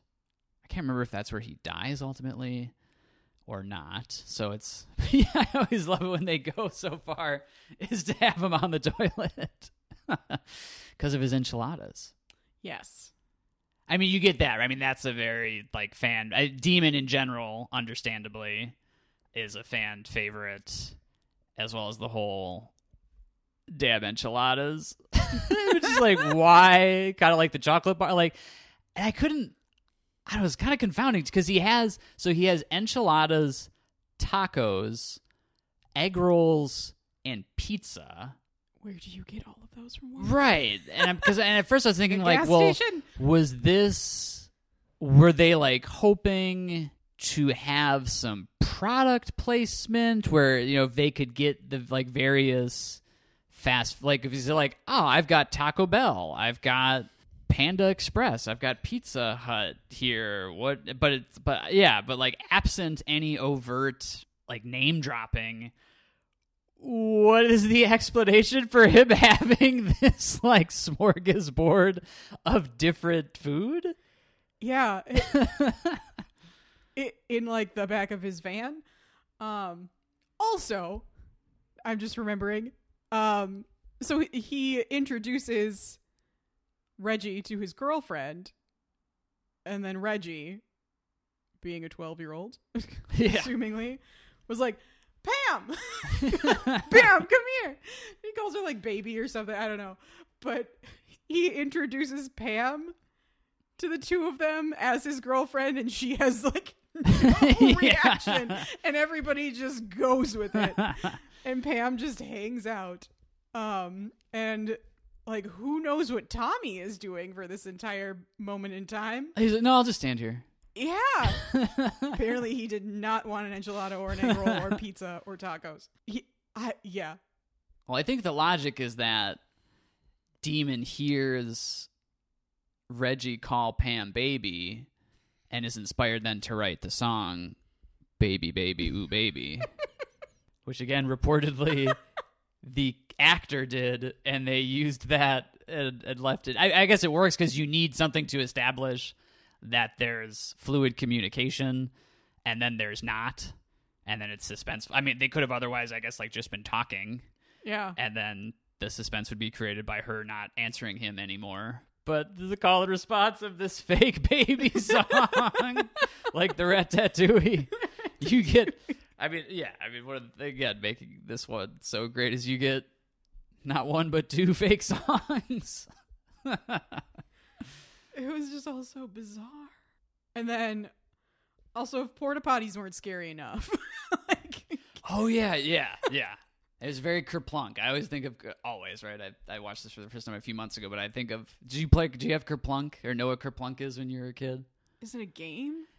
Yeah, but it was one of those games where there's that class of board games, at least based on my experience, where you didn't actually play them in like the sequential formal way that they were kind of like Mousetrap is the big one like that for me. Like, no, I feel like no one's ever actually played Mousetrap how Mousetrap is supposed to be played. Oh, true. You set it up and you do all the Goldbergian like things. Kerplunk was a lot like that. There's technically like some formal rules for Kerplunk. Oh, it had. It like was the cylinder sticks. and the marbles, and you stuck the sticks through the cylinder, and then you poured the marbles in. And it's kind of like Jenga. Yeah. And the person who makes it go Kerplunk, which I think was maybe in the marketing, going Kerplunk,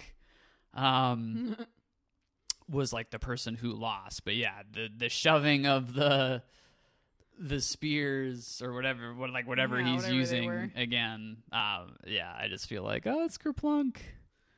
Demon's gonna go Kerplunk.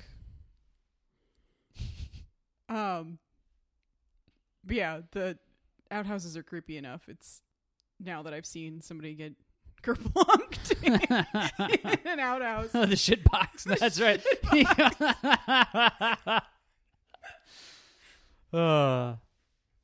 And I always look for. I don't think there's really anything that like noteworthy on the walls. This time I noticed it says like "Do not write on walls." And I don't think there's something like "The end is nigh" type of thing is on there. Yeah, it's all in like red and black spray paint. Yeah. Do we see Anita dead afterwards? And that's like kind of the worst. Like that's maybe the worst effects of the movie, or makeup effects, whatever you want to call it. He opens the door. He can't open the door fully because her dead body is blocking it, and she has like the laziest like throat slit makeup on her neck. I'm having whatever the P version of a damn enchiladas moment is. Pee break? Yeah. Yeah, it's pee too.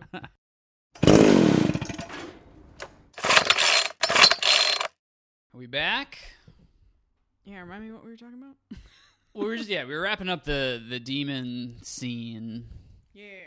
And I was saying, so, I love this movie, but once there's a clear breaking point after the stuff with Demon and Anita that just like kind of falls off a little bit for me. So after this, Pam and Reggie come back, and the group kind of splits up. You off screen. George, which is Gramps' actual name, and Matt have like gone off. Oh, they go off looking. For Eddie. Yeah, and through dialogue Tina, off screen, you hear that they're looking for Eddie and Tina. It's like not clear where Tommy is until he like appears later during the climax. Yeah. And then the kids kind of stay back, where the one sort of like humorous note I take is that, things are tense, people are getting murdered, and the Robin character is just thinking like, is there like a 2-hour classic movie I can just sink into? Oh yeah. I was gonna ask, what movie are they watching? Is it like On the Waterfront or something? No, it's older than that. Yeah, let me see if the Wikipedia thing is. I mean, it's a Paramount property because they very, very conspicuously at the end of the credits show the movie. So I think it's a real movie. Yeah, I'm not sure which. Oh yeah, because it seems like it's somewhat thematically related. It seems like because it's the man and the woman in the canoe. Maybe that was the movie I was watching. I don't know if he ever said we hit a snag. It seemed like he was gonna... A Place in the Sun. Oh, okay. I've heard Look of at Google coming that. through. Place in the Sun ran exclusively on the Sci-Fi Channel from 2002 to 2004. Wait, no, this is from 1951. No, I know, I'm kidding. Got it. I was also reading while you were saying that. I'm like, no, you're wrong. We need to be correct. No, it says... I don't know. IMDb says that the movie revolves around the drowning of one of its characters in a lake. Ah. Paramount certainly had a type. So yeah, Robin shoots down whatever that other kid's name is. After he professes I was gonna say his love Jack. for her. It's not Jack. There's like We the one did that look it up. Jake. Jake, that's Yeah. right. He had like just a very basic name too. And then your favorite, Violet is having a weird dance party in her room. So Or she's like voguing or something. I think, yeah. I mean, who knows how people, especially in the context of, we're interviewing you to be in this, compendium of testimonials about production of Friday the 13th movies, but they claim that she did all of her own popping and locking. No stunt doubles. Or Yeah, so she's popping and locking. I 20 years before that was a thing. am relieved both times that Jake doesn't violently lash out at Robin. He dies fast. I forget how quickly he's killed once he goes upstairs. Yeah, it's pretty instantaneous. Yeah. After he just leans against the wall and just broods for a while, and then whap, and Violet just dances away. Yeah. Oh, because he's going to talk to Violet. And yeah. And And she's like, "Get out of here, weirdo." And then Robin puts Reggie, or she wants to put him to bed, but he won't move, and she's on that. There's something about that couch too. That couch is the couch that Reggie is sleeping on is just so oh yeah, Grandma and Grandpa's housey to me. I can just I can feel exactly how that couch feels and smell exactly what that couch smells like. It's just such a sensory experience for me. Then Robin goes upstairs, and would she have been? Because she has a bunk bed. Yeah. Maybe, I guess, does she bunk with Tina, maybe? Yeah, maybe. Who knows? Because Violet somehow has her own room that she's plastered with. Yeah. It's a good, because they're not, because Jake at one point says, when he's talking to Robin, says, oh, what, he says, I think they've been there for about 8 months. Yeah. And I guess however long, Violet's been there long enough to decorate it with a bunch of new wave paraphernalia. But I think it's just to facilitate the fact that, or just to ease her getting stabbed through the bottom of the bed, obviously. Yeah. That she finds him in the bed and then stabby stab. Which is kind of like a meta thing too. And obviously there are a million ways to outsmart this movie. That's not always the point, but as you watch more of these movies, you part of the Jason ethos, if you will, is that he, as it were, plays with the corpses. Yeah. And you kind of get that in, I guess, the mother like son, because I feel like the Pam Voorhees kind of does that, if I remember correctly, in the first one, but. And I think just all of the movies, the bodies always fall out of something to torment the people who are still alive. But why would Roy do that? Yeah. So it's obviously just to get the audience to think that it is Jason and not somebody else. But it's meant to be a copycat killer. But who would have documented that? And who would know? Because the people are. He did have all those newspaper clippings. But who would be alive to say that? Oh, yeah, this guy, Jason, loves playing with the bodies once the people are killed. Plot holes abound. But yeah, in that top, so Robin gets into bed, the top bunk, and wedged between one of the bedposts and the wall is a Pink Panther stuffed animal. Oh. But not probably an officially licensed Pink Panther stuffed animal, which just reminded me of how jilting and frankly sad it was as a kid when I would encounter and maybe be given things that were off brand. Like if like every once in a while you would be at the bowling alley or the pizza place that had in its crane machine the like fake not licensed versions of things. And I just thought, I guess it's just like snobbish behavior, but oh my gosh, I thought there could not be anything worse than like the not branded Mickey Mouse or like, that all came. It's a big carnival thing too, right? I feel like crane games and carnival. My parents took me to a lot of like county fairs and like because summer they're fun. carnival. Oh yeah, until you knock down like all of the bowling pins with the wiffle ball, and the only prize is the, like off-brand SpongeBob. Off-brand, yeah. But yeah, that poor. I'm guessing it because she seemed to work that a little bit into her character, just reconciling with the fact that it seemed to be not an officially licensed Pink Panther. I think, yeah, somewhere in there, maybe even before that, we get the death of Junior and Ethel. Oh, man. Back to my favorites.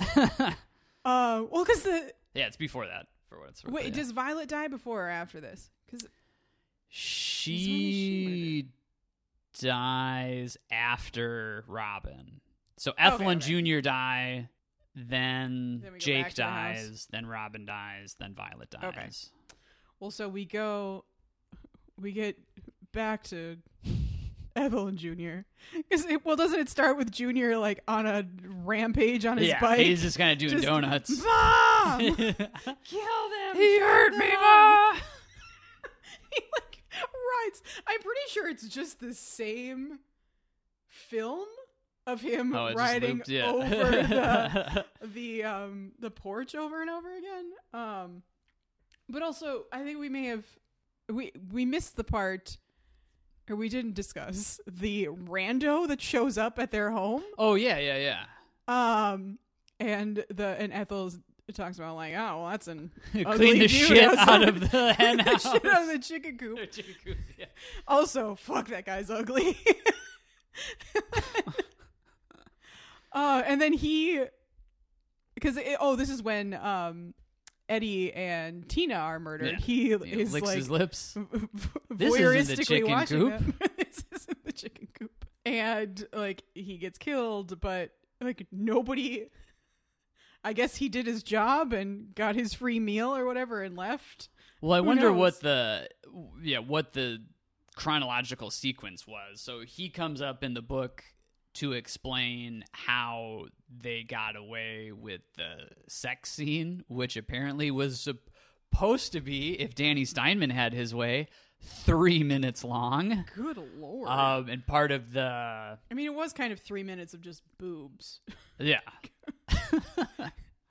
Back to this part. It was the 80s. That's true. Sex was 3 minutes of boobs back then. But yeah, apparently part of the compromise was that they would cut to somebody watching them. And I don't know if they had already established, because he's kind of like, I guess, a red herring. But they don't, I feel like they don't go to him enough to be a red herring, because you just completely forget about him. Yeah, he shows up, and he's ordered to clean the shit out of the chicken coop. Because I guess, like, maybe he's there to create some sort of possibility that he's the murderer. Like, I don't know, but because he only appears those 2 times. Yeah, he's there to clean the chicken shit. Oh, because then he's killed, right? He's killed. Yeah. I forgot. I forgot that he's watching it the second time. I remember that he's watching them, but I forgot that he's just like immediately killed them. Right. But yes, Ethel and Junior. Junior's freaking out. Ethel yells at him again. Who's making like a water-based stew? Yeah. Which just like... There's just a lot of vegetables hanging out. But it's like the...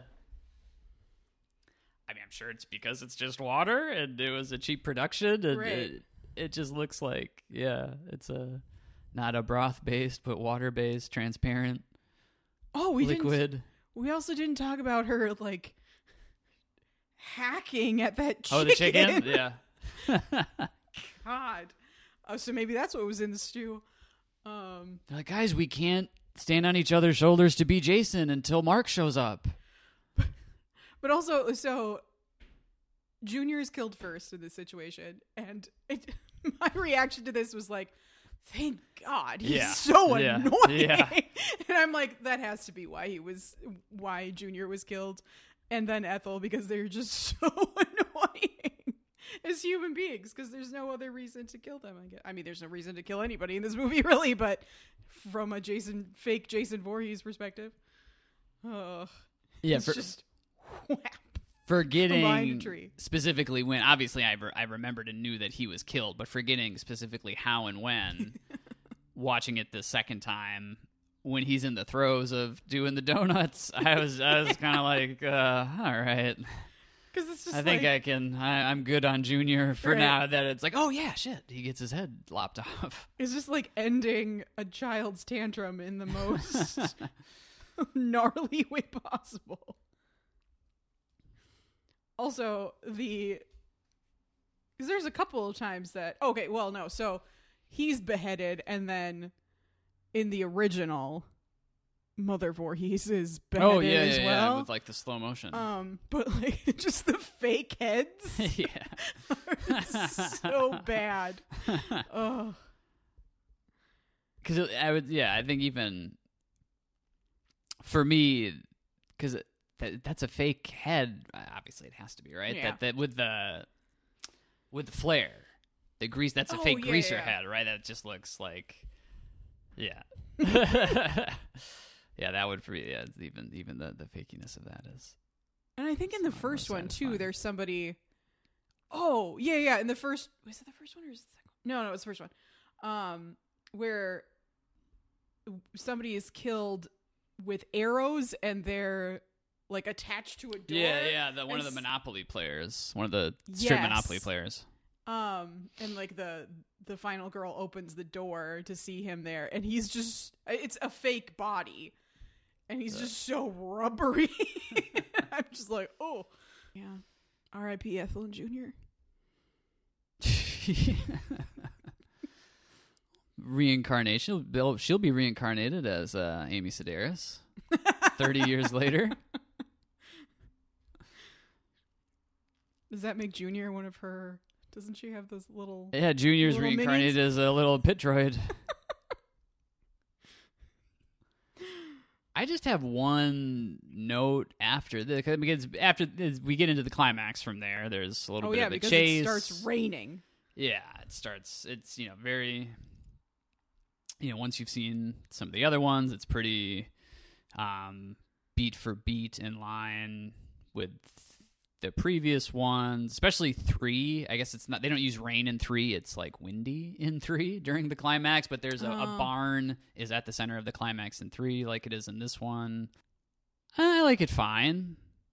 I like that there's a chainsaw in it. I mean, not only because of the name of our show, but because it's kind of a badass moment when she pops out of the little cubby with the chainsaw, but then it kind of dies shortly thereafter.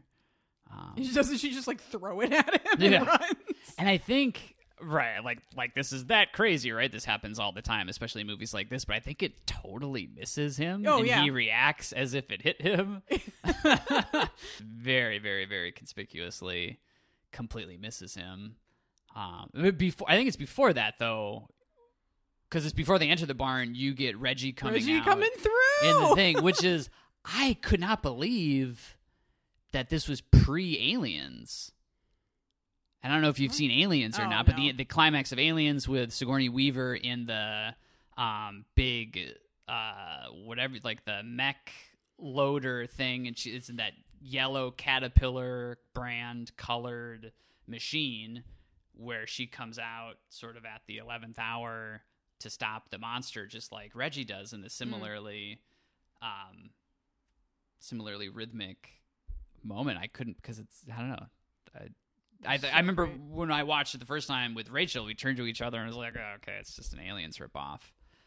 But this was pre-Aliens. I think we got a lawsuit on our hands. I just love that he was living up to his name. I think we got to get, oh shit. We got to get, What is it in Bang? What's our series? Flirt and Bang. We got to get Flirt and Bang on this. I think they're due some damages from James Cameron stealing the idea. Yeah, so there's the whole kind of climax of the deal, and they end up in the barn at the top. And Tommy Jarvis reappears somehow. Just out of nowhere. Like, hey guys, I'm back. Here, Jason's here. I thought you were still in Demon's trailer this whole time. I've just been waiting outside the truck. Oh, and then you see that the two older men were killed off screen. Oh yeah, very quickly, but very gruesomely with George. Like, we need to see that George had his eyes gouged out. Yeah, there's a lot of stabbing in this one. Yeah, and then I think it's Matt is the caretaker who has like a Christ-sized nail through his forehead. Oh. Yeah, there was very quick flashes of that. Yeah.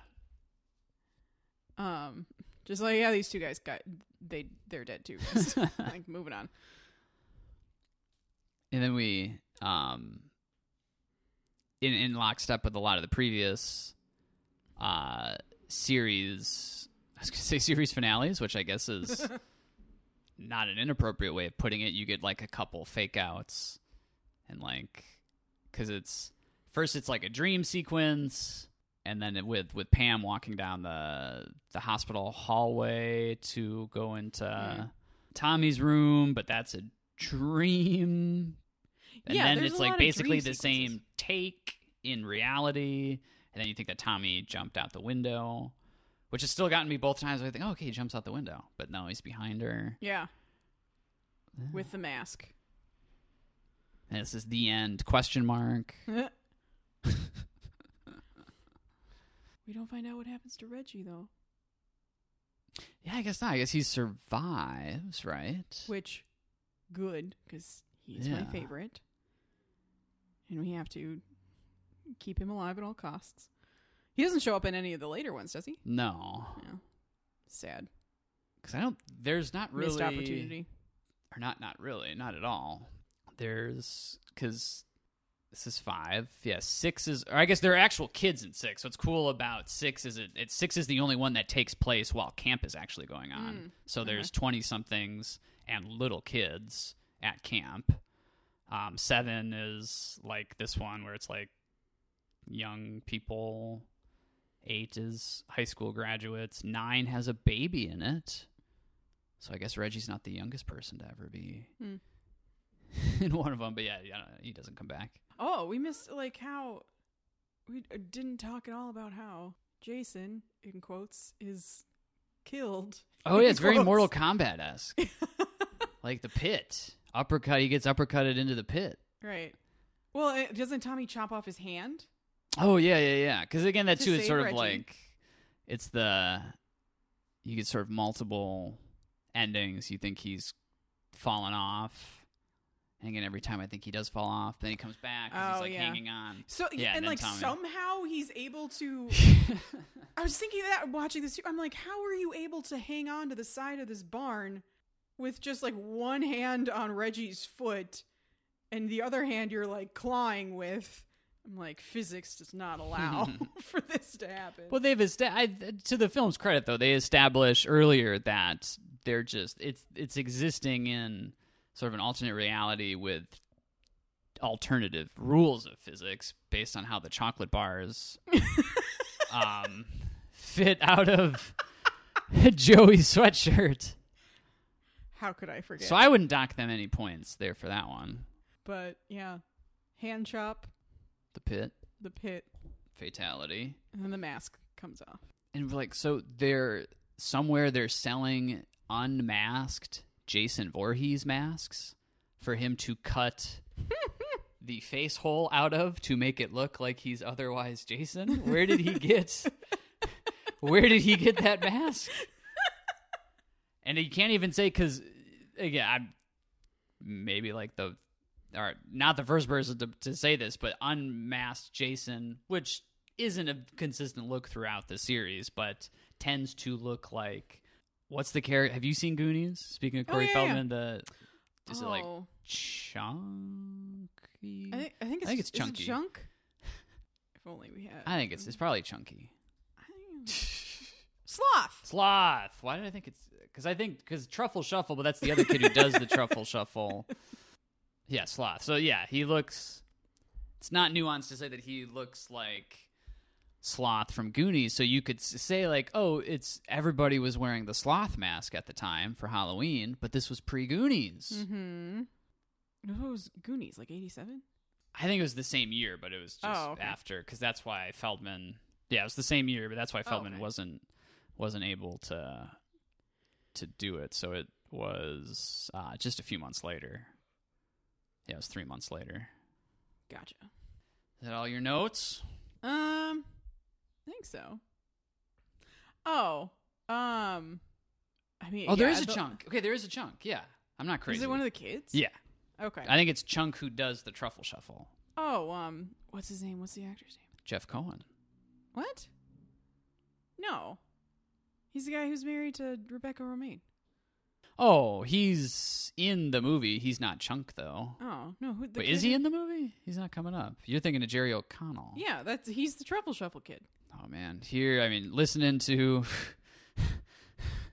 an idiot talk about a movie he's never seen before. You've never seen the Goonies? No. I don't think he's in it. I think you might be conflating it with Stand By Me. Yeah, yeah. Corey Feldman is all. Oh yeah, different kid. Don't Jeff ever listen to Cohen, me. Lawrence Chunk Cohen. Wait, so he's a Cohen and he plays a Cohen? Be a Cohen, play a Cohen. I was gonna make a Sandy Cohen joke, but I couldn't think of one. Aw. Here, we'll rewind to her. So, all right. So Jeff Cohen played Lawrence Chunk Cohen. Wait, he is a Cohen and he played a Cohen? He's a Cohen and played a Cohen. Still no joke. I'm sorry. I tried, Chunky. I'm so vindicated by the fact that there's a chunk in this movie. I thought it just stuck out to me. Anyways, I mean, it's still okay.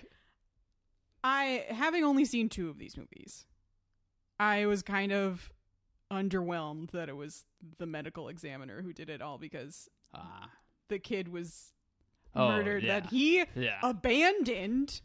Like, what? You were upset enough that he was murdered. I mean, pretty viciously, not gonna lie, but viciously, yes. Like, you were upset enough over that, but like, you never thought to interact with the kid prior to this? What? So, it's like Joey just died not knowing who his dad was. Well, I am a little orphan boy. I hope he was buried with chocolate bars. I can't, not that it really begs further explanation, but I was going to say I can't really explain it that much, but there's something, maybe it's even mocked before, but there's something about that reveal in the hospital that seems so much like a South Park joke to me, where they're just like, oh yeah, by the way, we found out that was Joey's dad. Yeah, it was just... They flip. Very formally flip through the wallet. Oh man, good shit. Should we hand out some major awards? Let's do it. All right, look, you know this, you love this from Best Thing I Ever Saw, except I guess unless we get sued, these will be sort of the fixed 5 awards. These are kind of like the Best Picture, Best Director, Best Actor, Actress, and Screenplay awards. But anyways, instead of we always do a what the fuck on Best Thing I Ever Saw, but since this is spooky, we've got what the hell. Ooh. I mean, mine's pretty, it's just the chocolate bar stuff for me. I deleted all my notes. Wait, elaborate on this one again. It's just a WTF moment. Yeah. But scary. I think mine has to be the Eddie's death, because it's it's just like, who thinks of killing somebody like that? Who has a belt on hand? Like, I mean, I guess people wear belts, but like, yeah. But is it because it's two female parts? Because it's not a belt. Because you couldn't. It's two. It's like the two. Both ends have that crescent moon, or I guess half moon, loop pair. Oh, because then he puts parts. like the tree branch through them and then twists it. I mean, whatever it was. It looked like a belt. No idea. Yeah. But because that was fairly elaborate, and like we mentioned, like very specific circumstances needed to arise in order for it to happen correctly. And then also just kind of on the flip side of it, just the fact that there were 50s greasers in this movie. Like, what the hell is this? Best scare? We talked about this too a little bit already, or a lot of it already. Yours? Well, I guess it's either the spider or the mask. The first time I watched it, it was definitely the spider. The second time watching it, I was so distracted by being able to not be scared by the spider, I forgot that he puts on the mask. Yeah. And the mask scared me. So I guess I could just say collectively that scene. Just kind of a ridiculous thing to say, that is the scariest scene to me, but it is, yeah. It's the spider was the only thing that made me jump. Yeah, I definitely jumped watching it the first time. Inane thing that makes me jump in scary movies, but because every other kill is so formulaic and like recognizable that it's going to happen, that you can prepare yourself for it. Best dressed to kill. My instinct is to go with Violet. Oh wow! Just because she's the only one that seems to have her own style, and I don't know, the hair gives me Beetlejuice vibes and makes me laugh. Well, she's wearing in her first scene she's wearing that, I don't know how to describe it well, I guess, but she's wearing like those black overalls where it seems like the back is the front and it's like knotted in the front. Those are cool looking. Yeah. But I mean, like, everybody else is just kind of generic, and I had to because it seems like there's not the typical period specific fashion in this one like the other ones. I did some Googling this morning to kind of refresh my memory, and I do like Robin's outfit, again, probably in the same scene where Violet's wearing those black overalls. She's got like the 80s jeans, she's got red suspenders, or maybe they're not red, but she's got like the suspenders and jeans and like a sweater like knotted over her shoulder. Oh yeah, the very preppy look. I like that. Yeah, I like that look. Runner-up would be Eddie's Rocco's Modern Life shirt that he's wearing in the love scene. Can't forget the sunglasses, because he's never not wearing sunglasses. I mean, until he dies. What if he's wearing one of Tommy's scary masks? Oh, that's true. What if he were wearing sunglasses under that? Then everybody would have known it was him. Yeah. If you were wearing the sunglasses over the mask. I can't see without him. It's too bright in here. It's weirdly bright for a scary movie. Hell's Kitchen? All right, you have to go first on this one, because I went through. So Hell's Kitchen, it's what food are we pairing with this movie? I mean, I know the obvious answer, but is it meat, because meat is murder? No, it's chocolate bars. Oh, okay. I didn't even. Yeah, I went through. At first, I thought, it's new beginning. Would there maybe be like some new American cuisine to pair with it? I guess the whole Ethel and Junior aesthetic. Just a weird mismatch of a stew.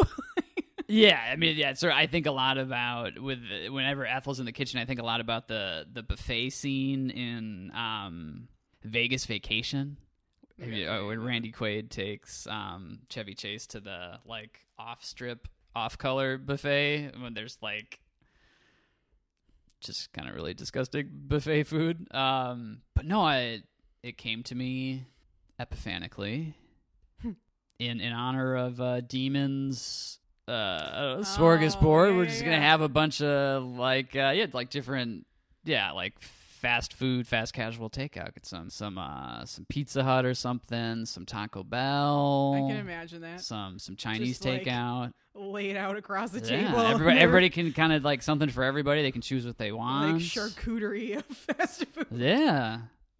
I'm into it. You'd have to have chocolate bars on there, though. And that's where you're going with chocolate bars? Oh, that's just the obvious idea. I didn't even think of that. That's what I assumed your answer was going to be. So I'm like, shit, I have to come up with something different. But only half of a chocolate bar. The other half's rest for of Joey. It is melted all over your face. Buzzsaw Feed Me Seymour quiz. I'm sorry, everybody. I feel like you can't. You need to see it written out in order to fully appreciate the stupidity of this. So Buzzsaw Feed Me Seymour quiz. I don't even know if I could say you know this from Best Thing I Ever Saw. 2 recent episodes, and what does recent mean, depending on when this comes out. Rachel, Sam, and I have assigned characters from certain movies to each other. I guess in the vein of a BuzzFeed quiz.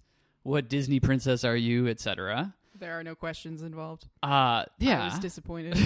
But it's who's your co-host? So I'll be assigning someone or something from the movie to Taryn. I say something because my first thought was the Popeye cookie jar, just because I love that cookie jar so much. But then so there's no connection to me, just the fact that you enjoy. But no, I thought the harder I thought about it, Taryn is definitely demon, because there's a famous scene with Demon kind of getting walked in on in the bathroom.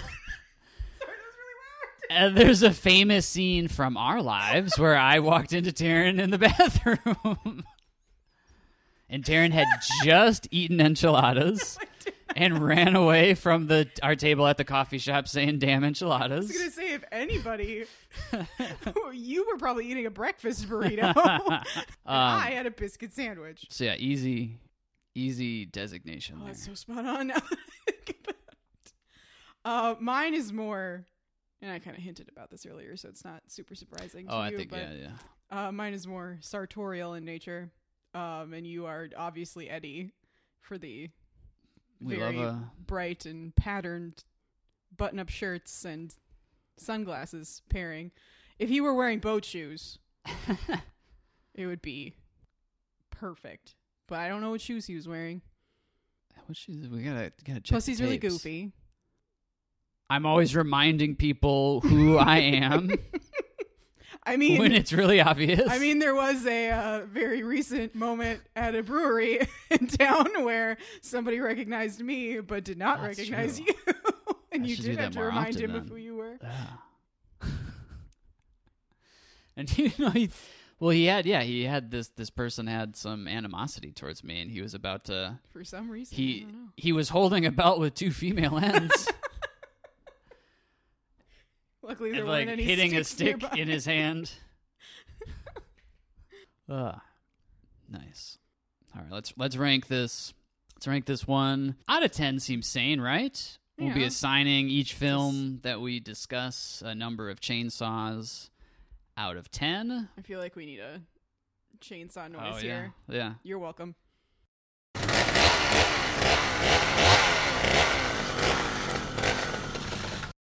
Taryn, how many chainsaws you giving Friday the 13th, A New Beginning? I feel like you're going to be upset with me. Oh, no. But I'm going to go with 6. I'm not angry. Okay. It all kind of boils down to how formulaic it is. And it maybe also because I watched the original one earlier in the day. And the plot progression is nearly identical. And like I could basically, other than like determining who the actual killer was, just kind of point by point in like just knew what was going to happen. It was enjoyable, but I probably won't watch it again. I'm sorry. Oh no. Yeah, I more or less liked it as much as I did the first time I watched it. Maybe like slightly less. I'm gonna give it 8. Maybe 7 chains. 7.5. 7.5 chainsaws. You can do half chainsaws? Yeah. Good to know. 7.5 chainsaws. So I guess it's 7 chainsaws and either the handle or the blade.